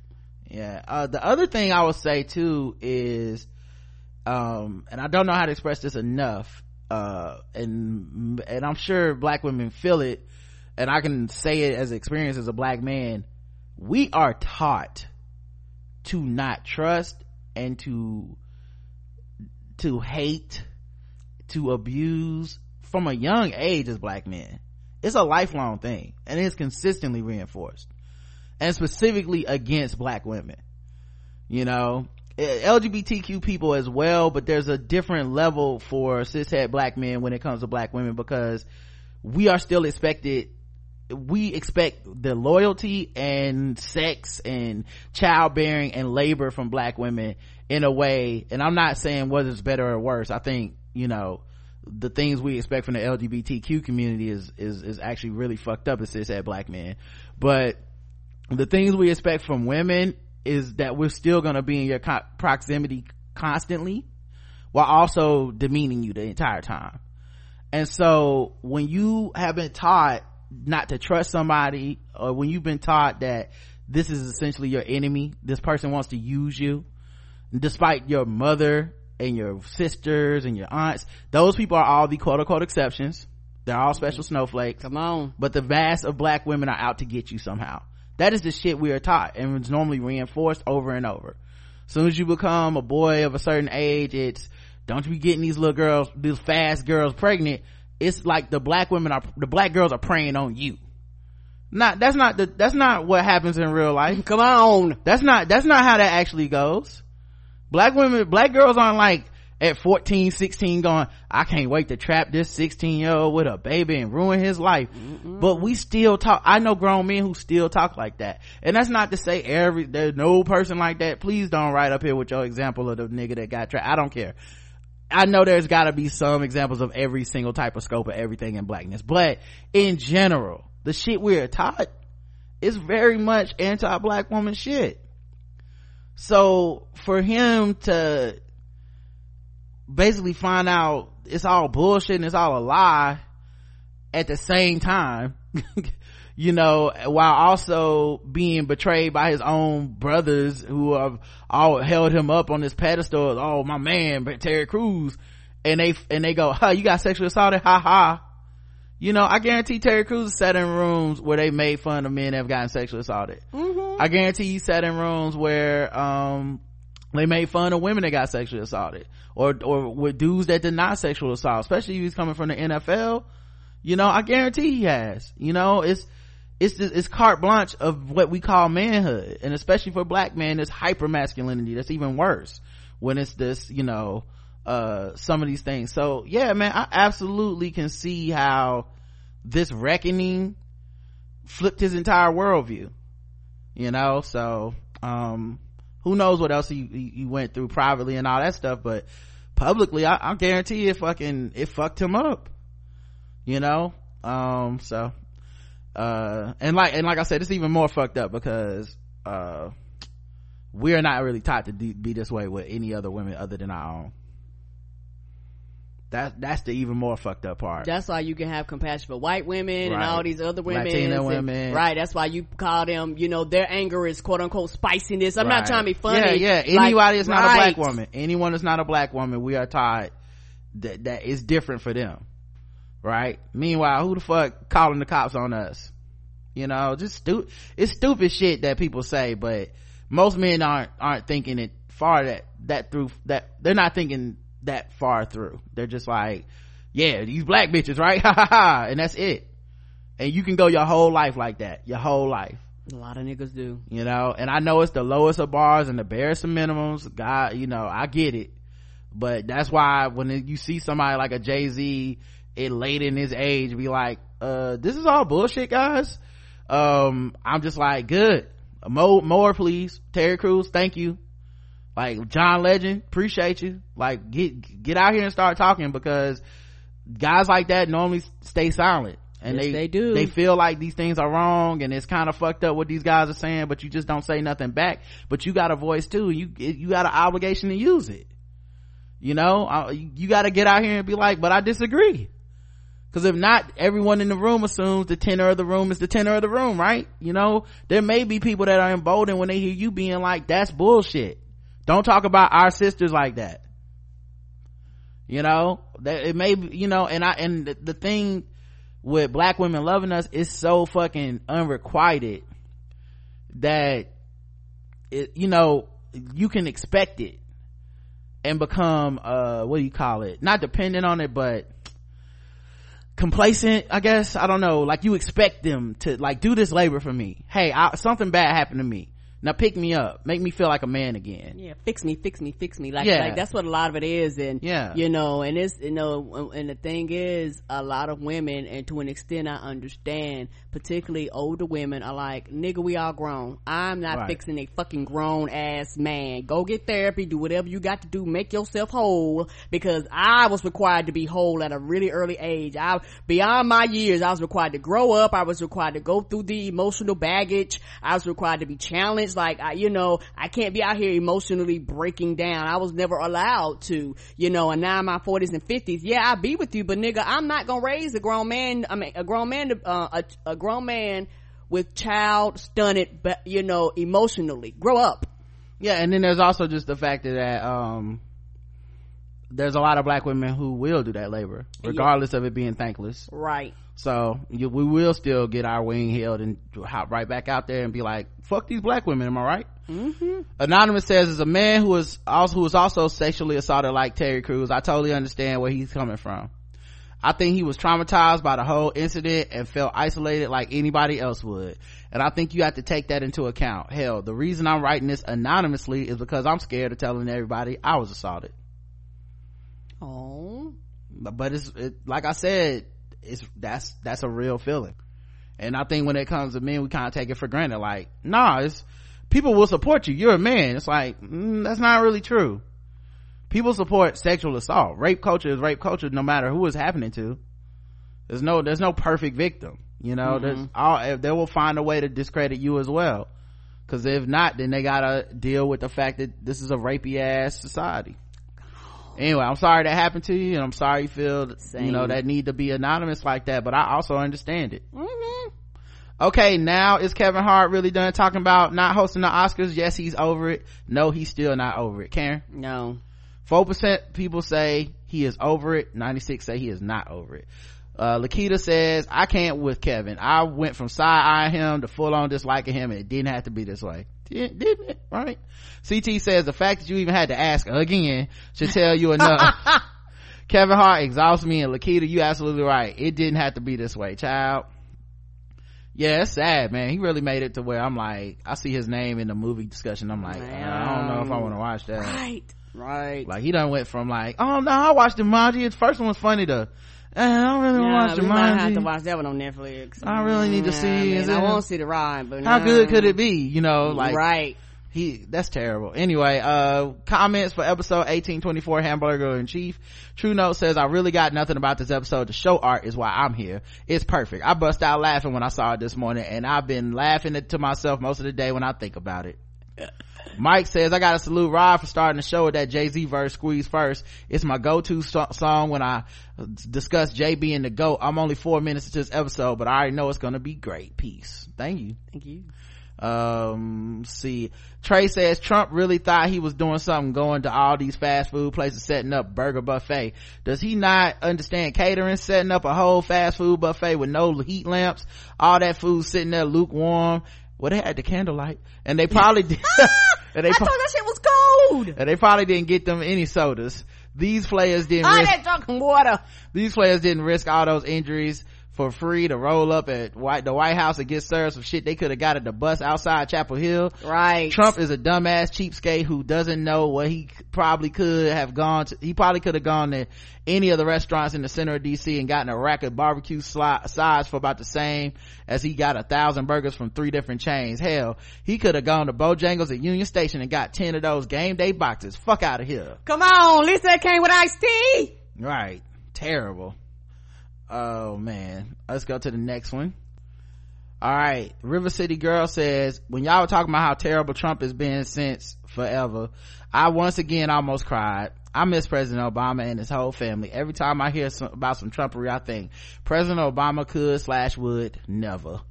They would have ran him out with pitchforks. I just saw a clip of Trump responding to a reporter who asked about the government employees who are not being paid, and he said that they would have to adjust. Fuck you mean adjust? Niggas got bills to pay, and their direct deposit amounts show zero pay. This is America. Shaking my head. Obama forever.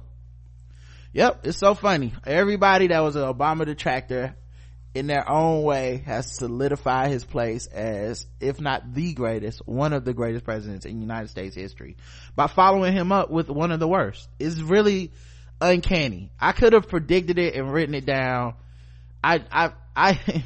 It's funny, if they would have elected Hillary, I think you would have saw like Obama, people being having more levity with his legacy.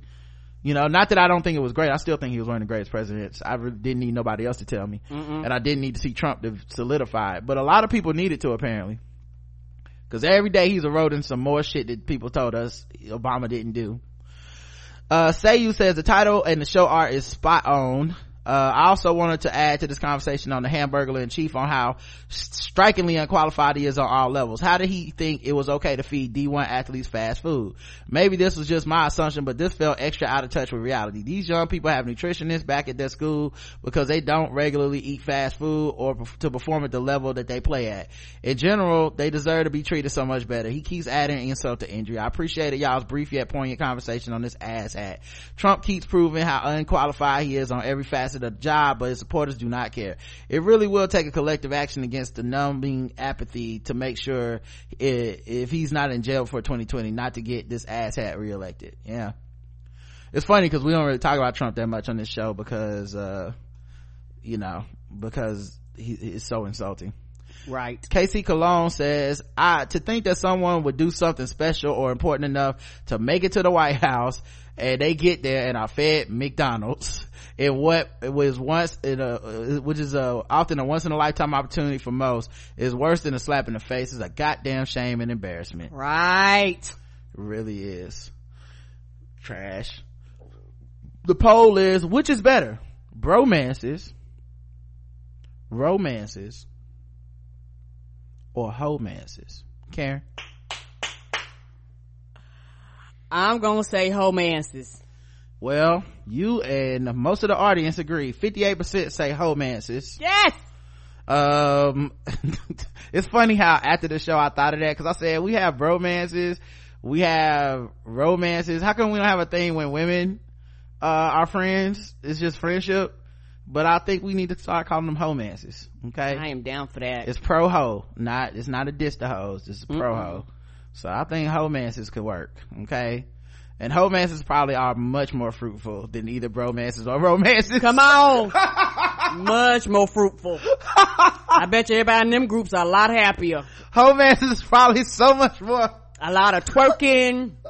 That's what that Cardi B video is. It's just a homance. Yes, homance. They was homancing on a yacht, and you know what? Everyone looked happy. No niggas was there. Come on, they fucking was shit up. happy. Yep, no niggas was over there fucking anything up, trying to grab some ass, trying to distract from the twerking.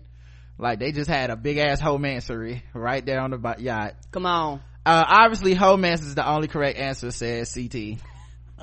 Yeah. Romance has only got 5% of the vote. Good for you. Only 5%, and romance has got 37%. Good for you too. Yeah. And the last episode of the week was to cash a creditor. Let me see. We got 3 comments. All right. Everly 77 says, hey Rod and Karen, wow, thank you so much for discussing narcissism in this episode. My son's father is a narcissist in my life, and I had to learn over time how to deal with him. While I was still in a relationship with him, I had no idea that people could behave like this. He was mean for no reason, gaslighting me when he felt like it, be nice to me sometimes. The roller coaster of emotions was making me think I was losing my mind. Right. He did all this while I'm trying to care for our new baby. The stress was unbelievable. It wasn't until I was discussing with a friend years after the relationship ended that I realized I was dealing with a narcissist. You discussing this will truly help someone recognize what they're dealing with, a narcissist, and hopefully get away from them. Come on. I wish I knew what I know now. Obviously I still have to co-parent with that fool sometimes, but I just either ignore his bullshit or treat him like he's a comedian and laugh at him. He hates that shit. Enjoy the rest of your day. I feel you, Everly, and I'm sorry that happened, but yeah, I'm glad. Like I said, I hope people was informed by what we was talking about. Maybe it helped somebody else. Regarding the Gillette ad, River City Girl says, I will never understand the vitriol that follows when an ad comes out that challenges people to not be trash. The overwhelming response has been very defensive and adamant that they should continue to remain dreadful and pass that on to the next generation of young men. A reasonable response from society could be to feel encouraged not to raise a misogynist, incel, sexual predator, etc. It kind of reminds me how people reacted to Michelle Obama when she tried to encourage healthy eating habits. Right. It was like, fuck it, my kids will be fat and have hypertension and all this shit. Fuck you, bitch. You got what is she actually trying to get your kids to live longer? As for the response, man, I've mostly seen the same usual suspects. Like I almost could have wrote you a list of who the fuck I expected to be upset by that ad, and it would have been the same people.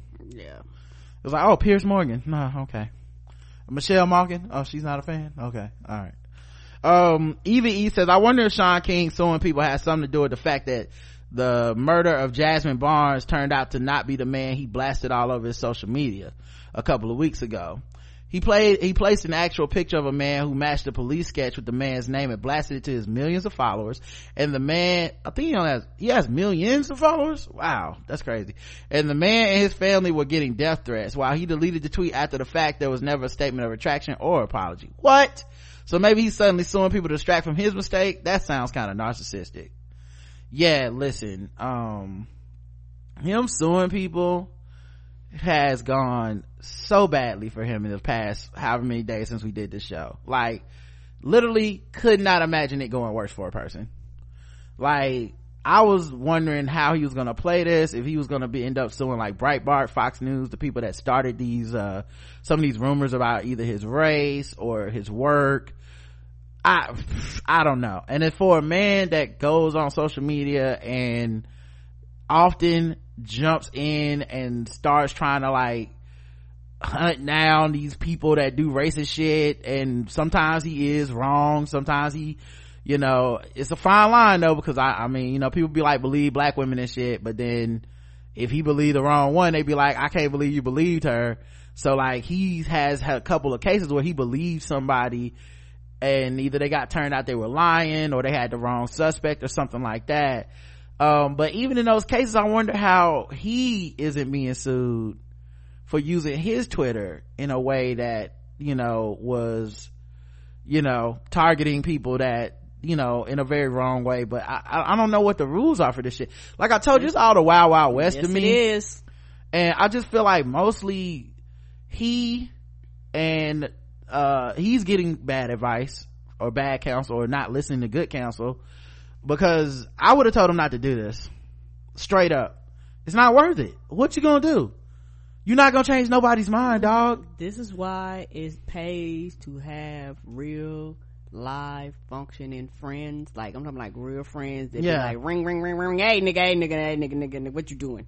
And I absolutely understand the impulse to want to fight some shit, of course, when you feel that it's unfair or that it's a lie or something being said. I have been there before, you know. I've been there before, yes, where I was like, I want to fucking take this person down, you know. And I just thank God I'm very fortunate to have people around me that have cooler heads that also go, well, this is what it's gonna look like, you know. It's gonna look like you using your big platform to pick on this person, or it's gonna, or that person is not gonna come back and be like, you know what, I was wrong for that shit and I shouldn't have said that because I actually don't have the proof to back that up. They're never gonna do it.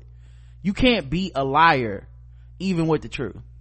You just gotta, the only way is to go about your life living it with integrity and honesty and authenticity. And you know what, the people will see through it. People will see through it. I've had people say some really fucked up shit about me in the past where I'm like, it's infuriating because you're like, that's so not true, it's actually making me mad. But that's the point, they want you to be mad. Mm-hmm. And the worst thing he could have done is let them know that they got to him. Correct. Because now everybody know it bothers him in a way that some of us didn't know before. And also, it's the Streisand effect. A lot of people didn't know about these accusations, but you use your platform to attack these folks, and all you did was give a lot of these people publicity. People that for tweets they weren't getting no traction. Mm-mm. Nobody was retweeting them shits. They were months old. It's just, it's bad. His wife wrote a piece. It's bad. It's real. I can't imagine a worse PR move than what he did. And I say that with no animosity. I'm not one of these people that jumps in his shit and talks about how shady and fucked up he is, or, you know, he be stealing. I don't even do that type of shit because I literally don't know this nigga. Don't know. Never worked with him. The people that do work with him seem to have a pattern of misgivings about this dude, in a lot of cases. Not every case, but in a lot of cases. Enough cases that I'm aware of it.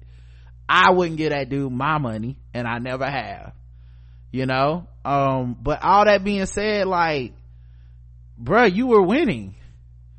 Like, you had thousands, like 89,000 people I think that donated to that, his new thing, the North Star. Bruh, you were winning. You already beat your haters, quote unquote. If you are lying, you already, the lies worked. If you're telling the truth, then the truth already worked. What you can't get 100% of anything, not on the internet. Never on the internet. There's always gonna be somebody with either nothing to lose, or they just don't like you, or they jealous, or literally they have a truthful, rightful grievance against you. Right. It doesn't even matter what the category is. Someone always will not be happy with you.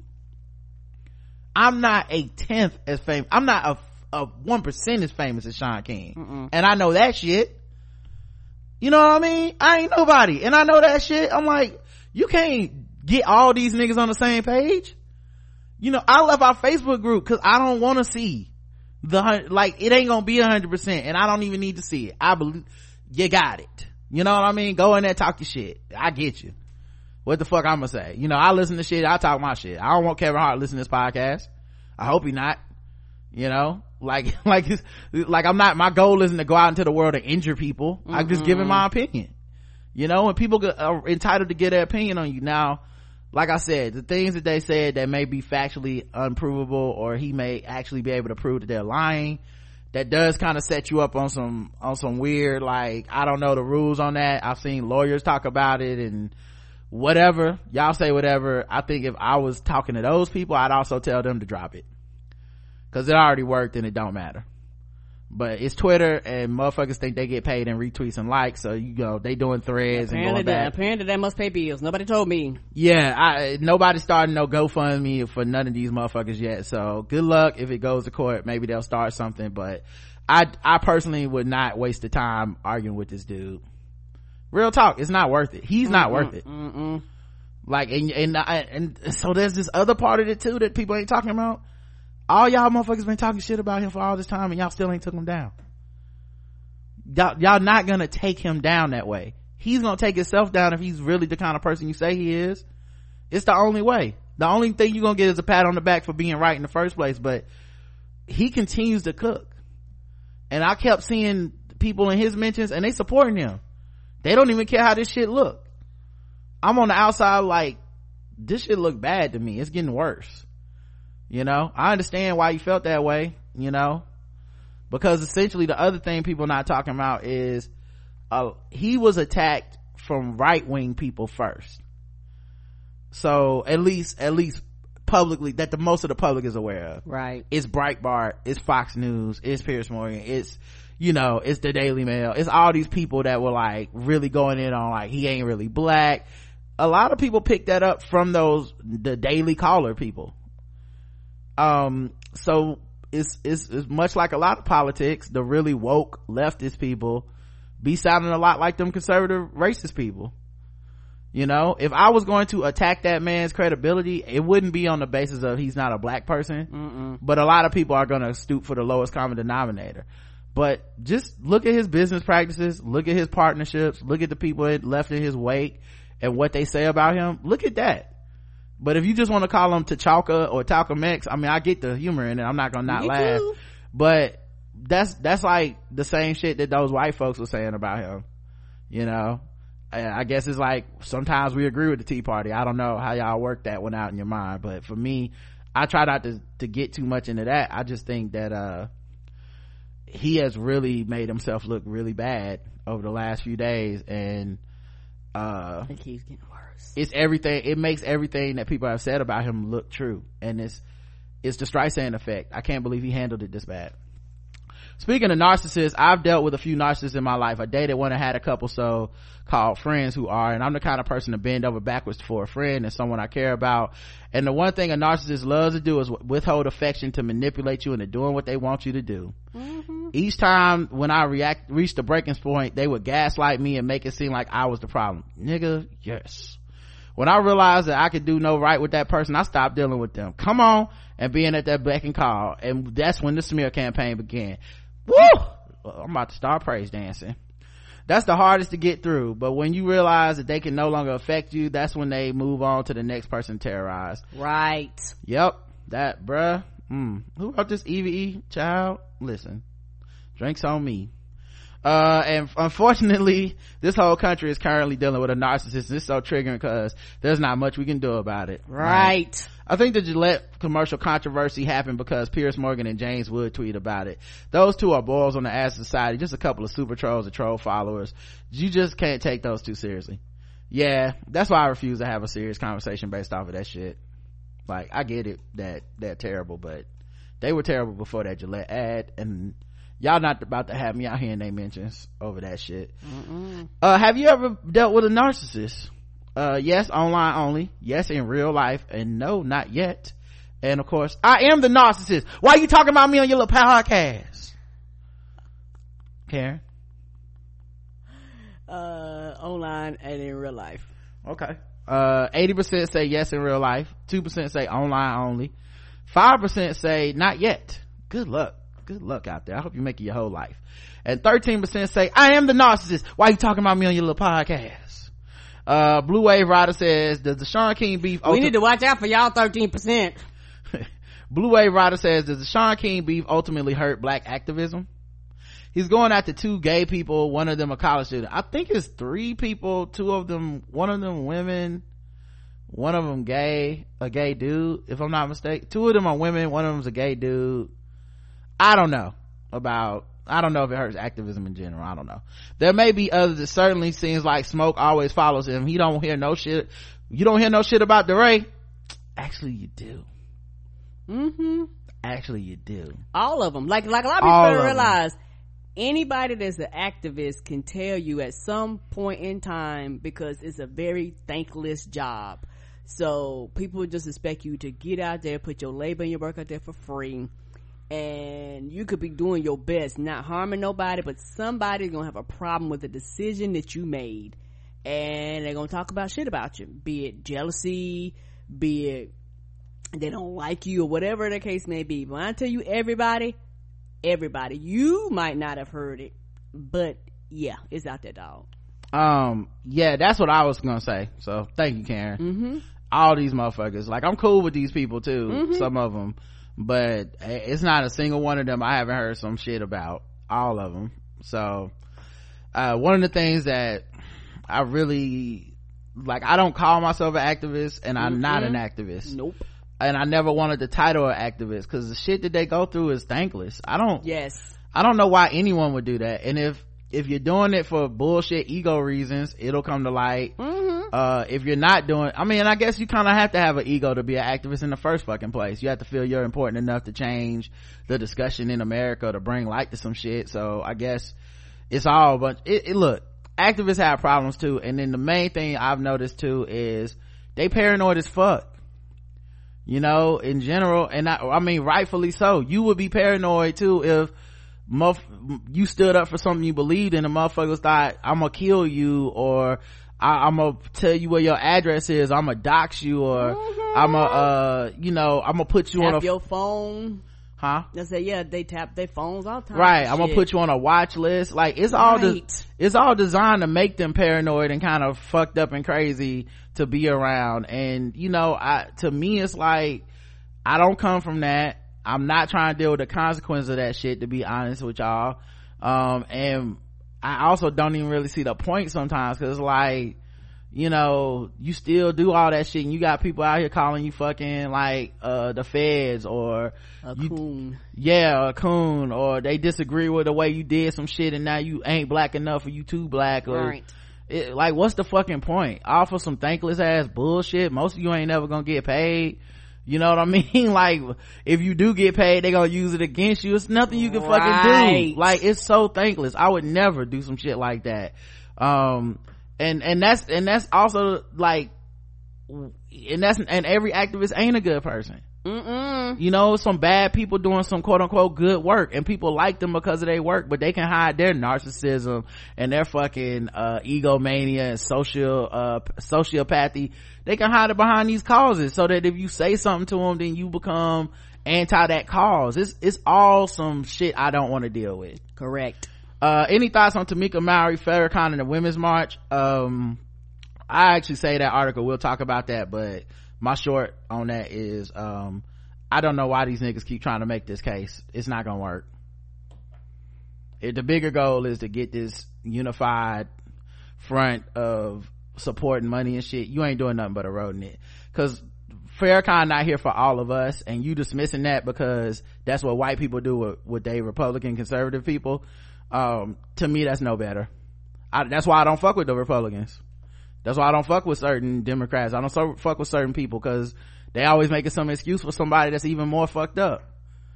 Like, so why would we want to adopt what they do? That's their tactic, and that's what we keep going back to. So John McCain could be friends with Billy Graham. It's like, that should not be a thing, and we shouldn't be trying to replicate it on our side. Well, he do some good things, yes, and he also thinks fucking gay people going to hell and women belong in the fucking kitchen. No, it's okay. It's okay to be like, we don't have to uphold that. It's hard to be progressive when you're trying to just mimic what the fuck conservatives do. That's my personal opinion.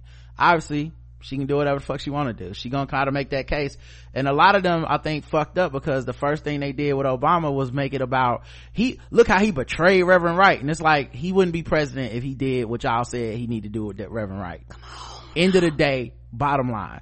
So what you wanted him to do is basically not become president, and that's fine, but he wanted to be president. That I wouldn't be surprised if the fucking Obamas and Reverend Wright sat in the living room and drank tea and said, this is what we got to do about this, and Reverend Wright said, I understand. I wouldn't be surprised. I would, because it's just that it was that fucking plain to everybody else. But the people that wanted to have a purity test was like, you can't do that. Okay, cool. Well, now you see what happens when you don't do that. You losing support.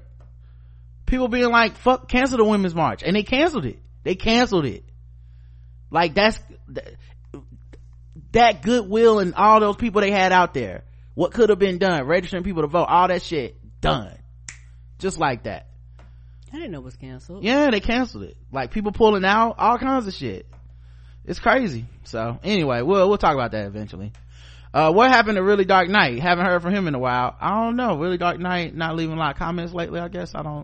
I'm sorry if I missed it. But I know Really Dark Knight was in the chat or registered for the show. So maybe come to the live chat and hang out. All right, let me see. There were voicemails Sunday. Let's see, is this a voicemail? I don't know. You know it comes to ordeal with Skype. Well, I'm trying to see, cause it said recent call Monday. We don't know what we're gonna get, y'all. What Sunday was this? I don't know. Hey, Rod and Karen. I'm calling because I just heard your feedback show about the listener who sent the email explaining the difference between responsibility and blame towards the parent and this whole R. Kelly tragedy, really. And, you know, I have to agree with what you were saying. A lot of it is, you know, just it's not the parents sometimes. And I'm saying this as a woman that's a parent. I have a 13-year-old son, and I have, you know, and I grew up as a black woman. And I had a friend when we were 14. We were maybe 15, 10th grade, and she had a 28-year-old boyfriend. And that was her dad's friend. And he would pick her up from school, and we would be going to a Saturday program, you know, it was almost like a college prep program every Saturday, and they would pick us up from a specific designated area. And before the bus would get there to get us, he would pick her up. So every Saturday, she thought that she was, you know, over at the program with us, and he was over there picking her up and then dropping her back off, and the bus would drop us back off. You know, they had a system, and they would spend time together, and they were together for a year before her mother found out. And her mother cried, you know, because, you know, he was a friend of the family, but mom still didn't report him. Right. You know, I'm not even sure if mom, I think the relationship still went on. I mean, I was 16 dating someone that's 18, and my mom threatened him with the cops and all that. Like, she found that out, and that was, you know, just a 2-year difference, but. And then she got cut off. Let me go to the next one. But yeah, it's very common is what I was trying to tell people. And yeah, people want to act crazy when you say yeah, that. my mom was ready to send him to jail. So, like, you know, I guess it really does depend on the discretion of parents on what to do after. But yeah, you know, teenagers, we lie. You know, she had a job, so she thought, you know, she was grown. And, you know, she developed much earlier than all of us did. And, you know, she liked her body, and, you know, and there were not enough people talking to us. We didn't know really what to do with everything that we just was almost just given, you know, just being women. And so I wouldn't blame the parents. I think it's so many moving parts in this. It's society. It's the men that prey upon these, you know, young children. Some of it is the parents, as far as, you know, what happens if they do ever find out. So there are a lot of moving parts that you know, come with this, but it really makes me so uneasy how everyone's so quick to shift this blame on the parents instead of the actual predator. So anyway, I appreciate all that you guys do. Thank you for giving us the opportunity to provide feedback, and I'm keep listening because I love y'all. All right, bye. Thank you. Go ahead, Karen. And I agree. And truth be told, this is my opinion, it's a lot of scared ass parents out there. It's a lot of parents with teenagers, teenage girls, teenage boys, teenage LGBTQ children that are constantly being targeted, and they know, and the parents know the world is a fucked up place. So, and the thing is, as your child grow older, you have to get to the point where you can trust them. Children lie. You were a child, you lie, you weren't ever where you were supposed to be. And it's one of those things where, you know, the realization is that children are people. You can't control them. You can't. They're individual people that at a certain age, they're quote unquote grown as far as they can make decisions on their own. Oops, sorry. Trying to close Skype and it started calling people. Keep going. No problem. But they're not grown because they don't understand the consequences and the repercussions of their actions. Yeah. And that's a very scary place for a parent to be in. And a lot of parents have this thing that hangs over their head, where if my child fucks up, it makes me look bad. If my child fucks up, everybody's gonna come on me. If my child fucks up, I'm gonna look like a incompetent parent.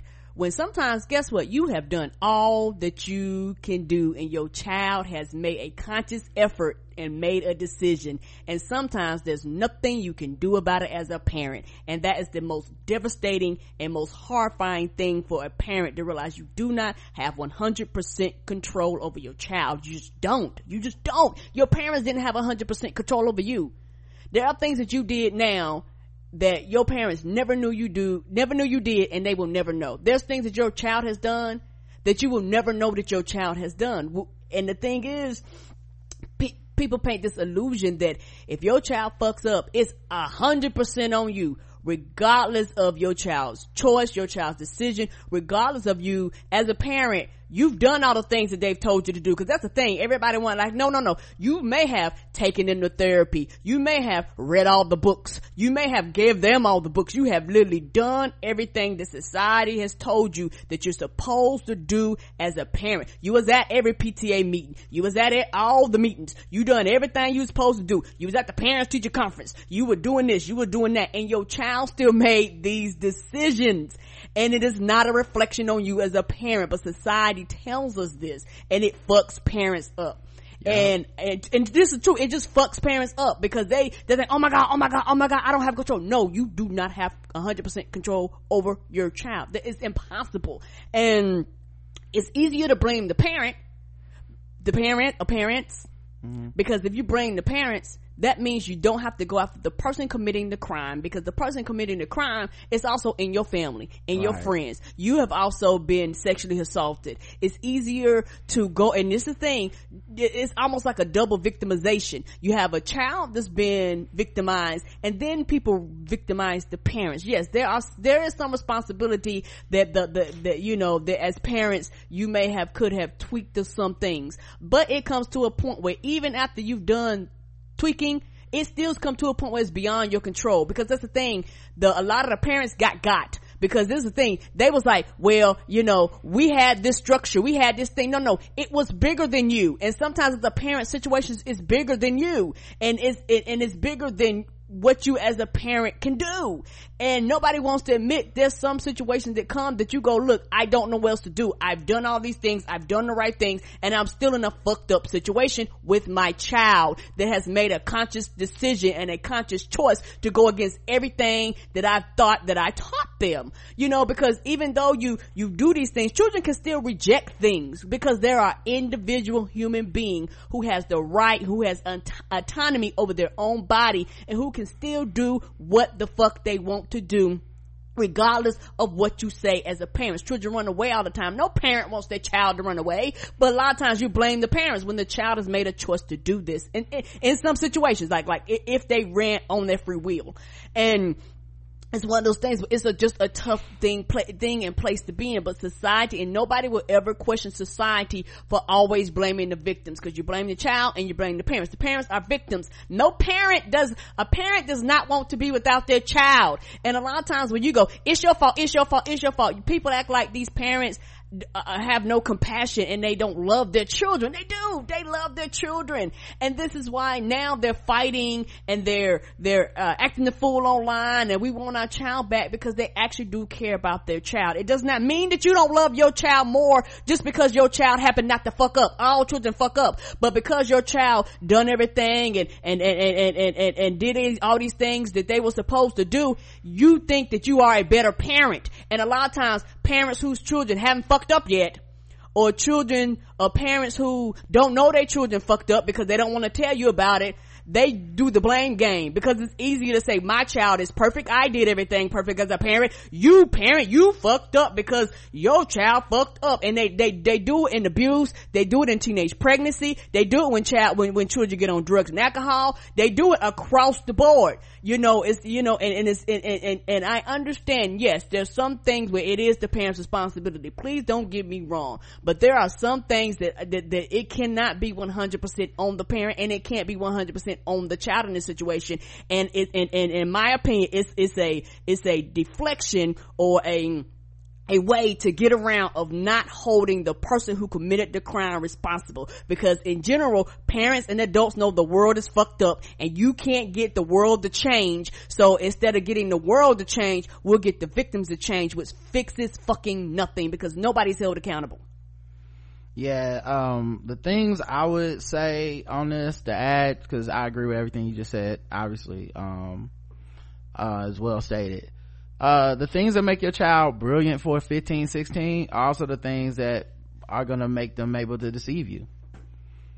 Like, you pat your kids on the back for being so smart and this and that and ahead of their time, and we call it maturity, but it's not really maturity. But those are the same things. Predators know your child is, quote unquote, they know your kid isn't fully developed mentally either, and they use that against you. They ally your child against you. And then also a lot of these people project this stuff onto these parents, and they also project it onto their own. Like, this is the same mentality we have against sexual assaults, where we go, well, I'm not like those girls that wear those little skirts and go to these parties. And I'm like, okay, so how does that explain that most women are sexually assaulted by someone they know, whether it's a family or friend member or something like that? Well, I'm not like, because you want to feel superior to somebody and you think that makes you feel safe, but you're not safe, and you don't want to have to live in a world where you're not safe.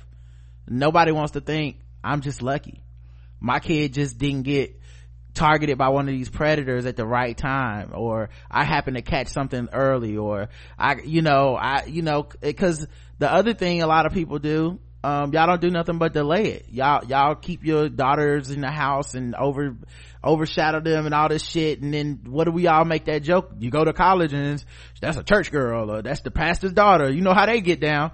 Like, you're just hoping to get lucky, and you're hoping that these kids can not be targeted by these people and stuff. And like I said, at 14 you can be complicit in it, because some fucking adult men, people who we've been taught are better and safe, but also when we start getting sexual urges and shit, these are the more mature sexually people. So if they start telling me I'm mature, I'm smart, I look good, I'm special, my mind is ripe for the plucking, and it's not, that's why I don't understand how we're not just completely focused on the predators situation, because we're not talking about parents that weren't in their kids' lives, that just left their kids alone all the time or something like that. We're talking about, or parents that were complicit in the abuse.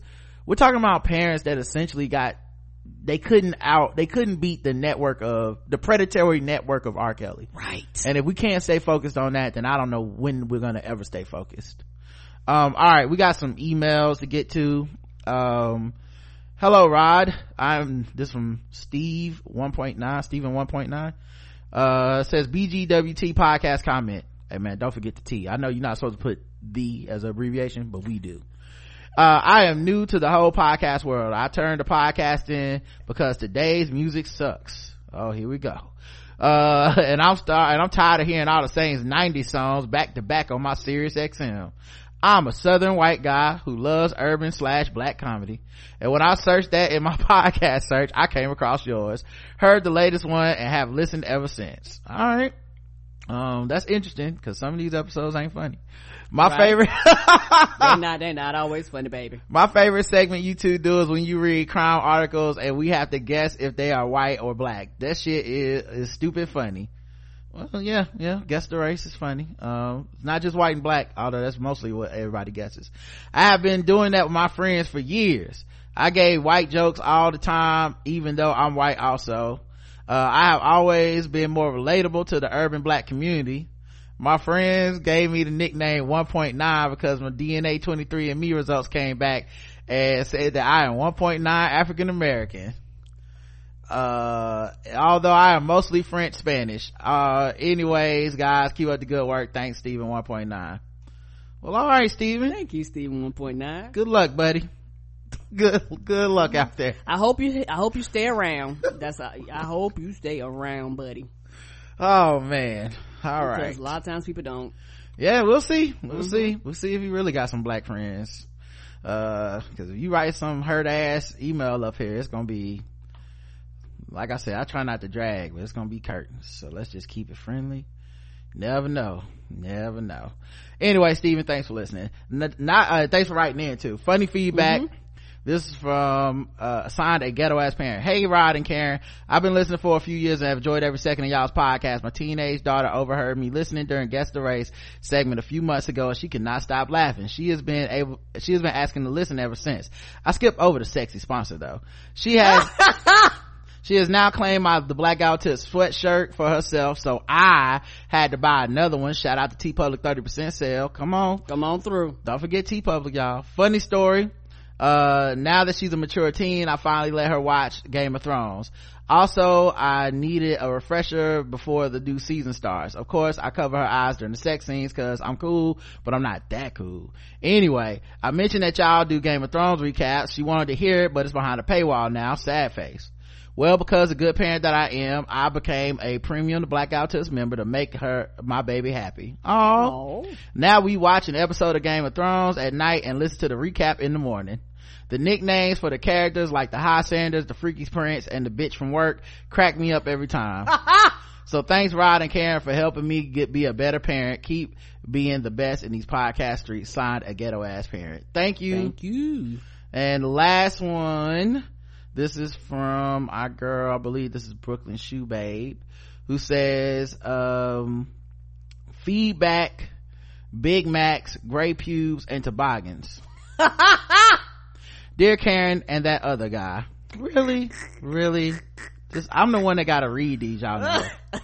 Guys, see, this is why I don't feel supported by the black women, and I'm turning on you. I agree with Charlamagne, Kevin Hart, and LeBron, who I don't know what he did. Boo, you hashtag canceled. My feelings is hurt. I'm completely fragile now.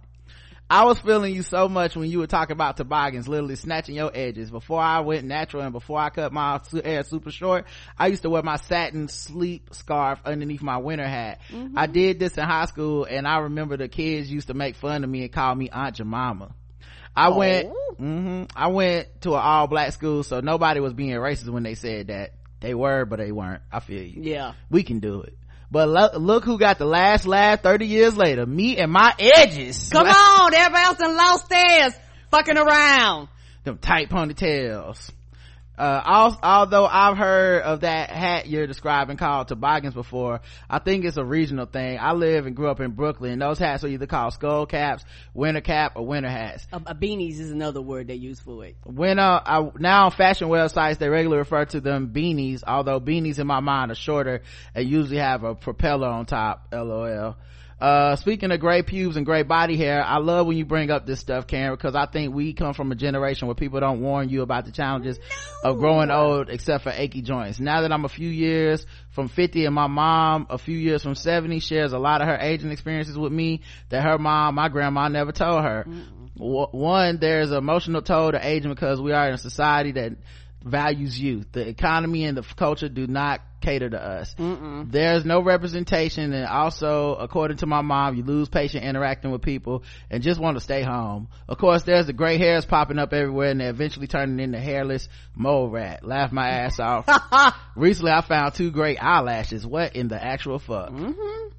Speaking of things that make you say what the fuck, Trump serving fast food to those college athletes was absolutely bananas. That's a treat when you're 12-year-old boy is playing flag football, but not when you're making you millions of dollars at college. Shaking my head in a weird way, I was relieved sort of when I realized it was catered that way because of the furlough. The memes in the comments on Twitter have been beautiful. Finally, fuck R. Kelly, Kevin Hart, sit down and shut up, and you have another number one movie. Yeah, he did have another number one movie. That's crazy. The more he talks, the more I can't ignore this fucked up shit. I legitimately like his comedy and stand up. I don't want to cancel him, but he's making it really hard. Listen, if Charlemagne is out here still living, and City Girls back, can't just cancel, nobody cancel at your own risk. Understand that these niggas will make you cancel somebody and be absolutely sharing their shit the next day. I seen people that cancel me sharing Breakfast Club clips. I say, how that work? I'm more problematic than them niggas. Thanks for keep that same energy. Thanks for letting me write so much. Take care, Brooklyn Shoebag. P.S. If you want to avoid ingrown hair under your arms, Karen, and you don't mind not being 100% smooth, use an electric mustache trimmer. Save my life. There's also electric bikini line trimmers. They will give you a super close shave. Thank you, Brooklyn Shoebag. We appreciate it. That's all the feedback for today, I believe. Thank you so much. Everybody took the time out. I'm actually a little bit late for an appointment, so I got to get out of here, but I appreciate y'all, and look forward to me being on the Insanity Check on the Movie Trailer Reviews feed in your podcast apps. All right, until next time, I love you. I love you too. Mwah.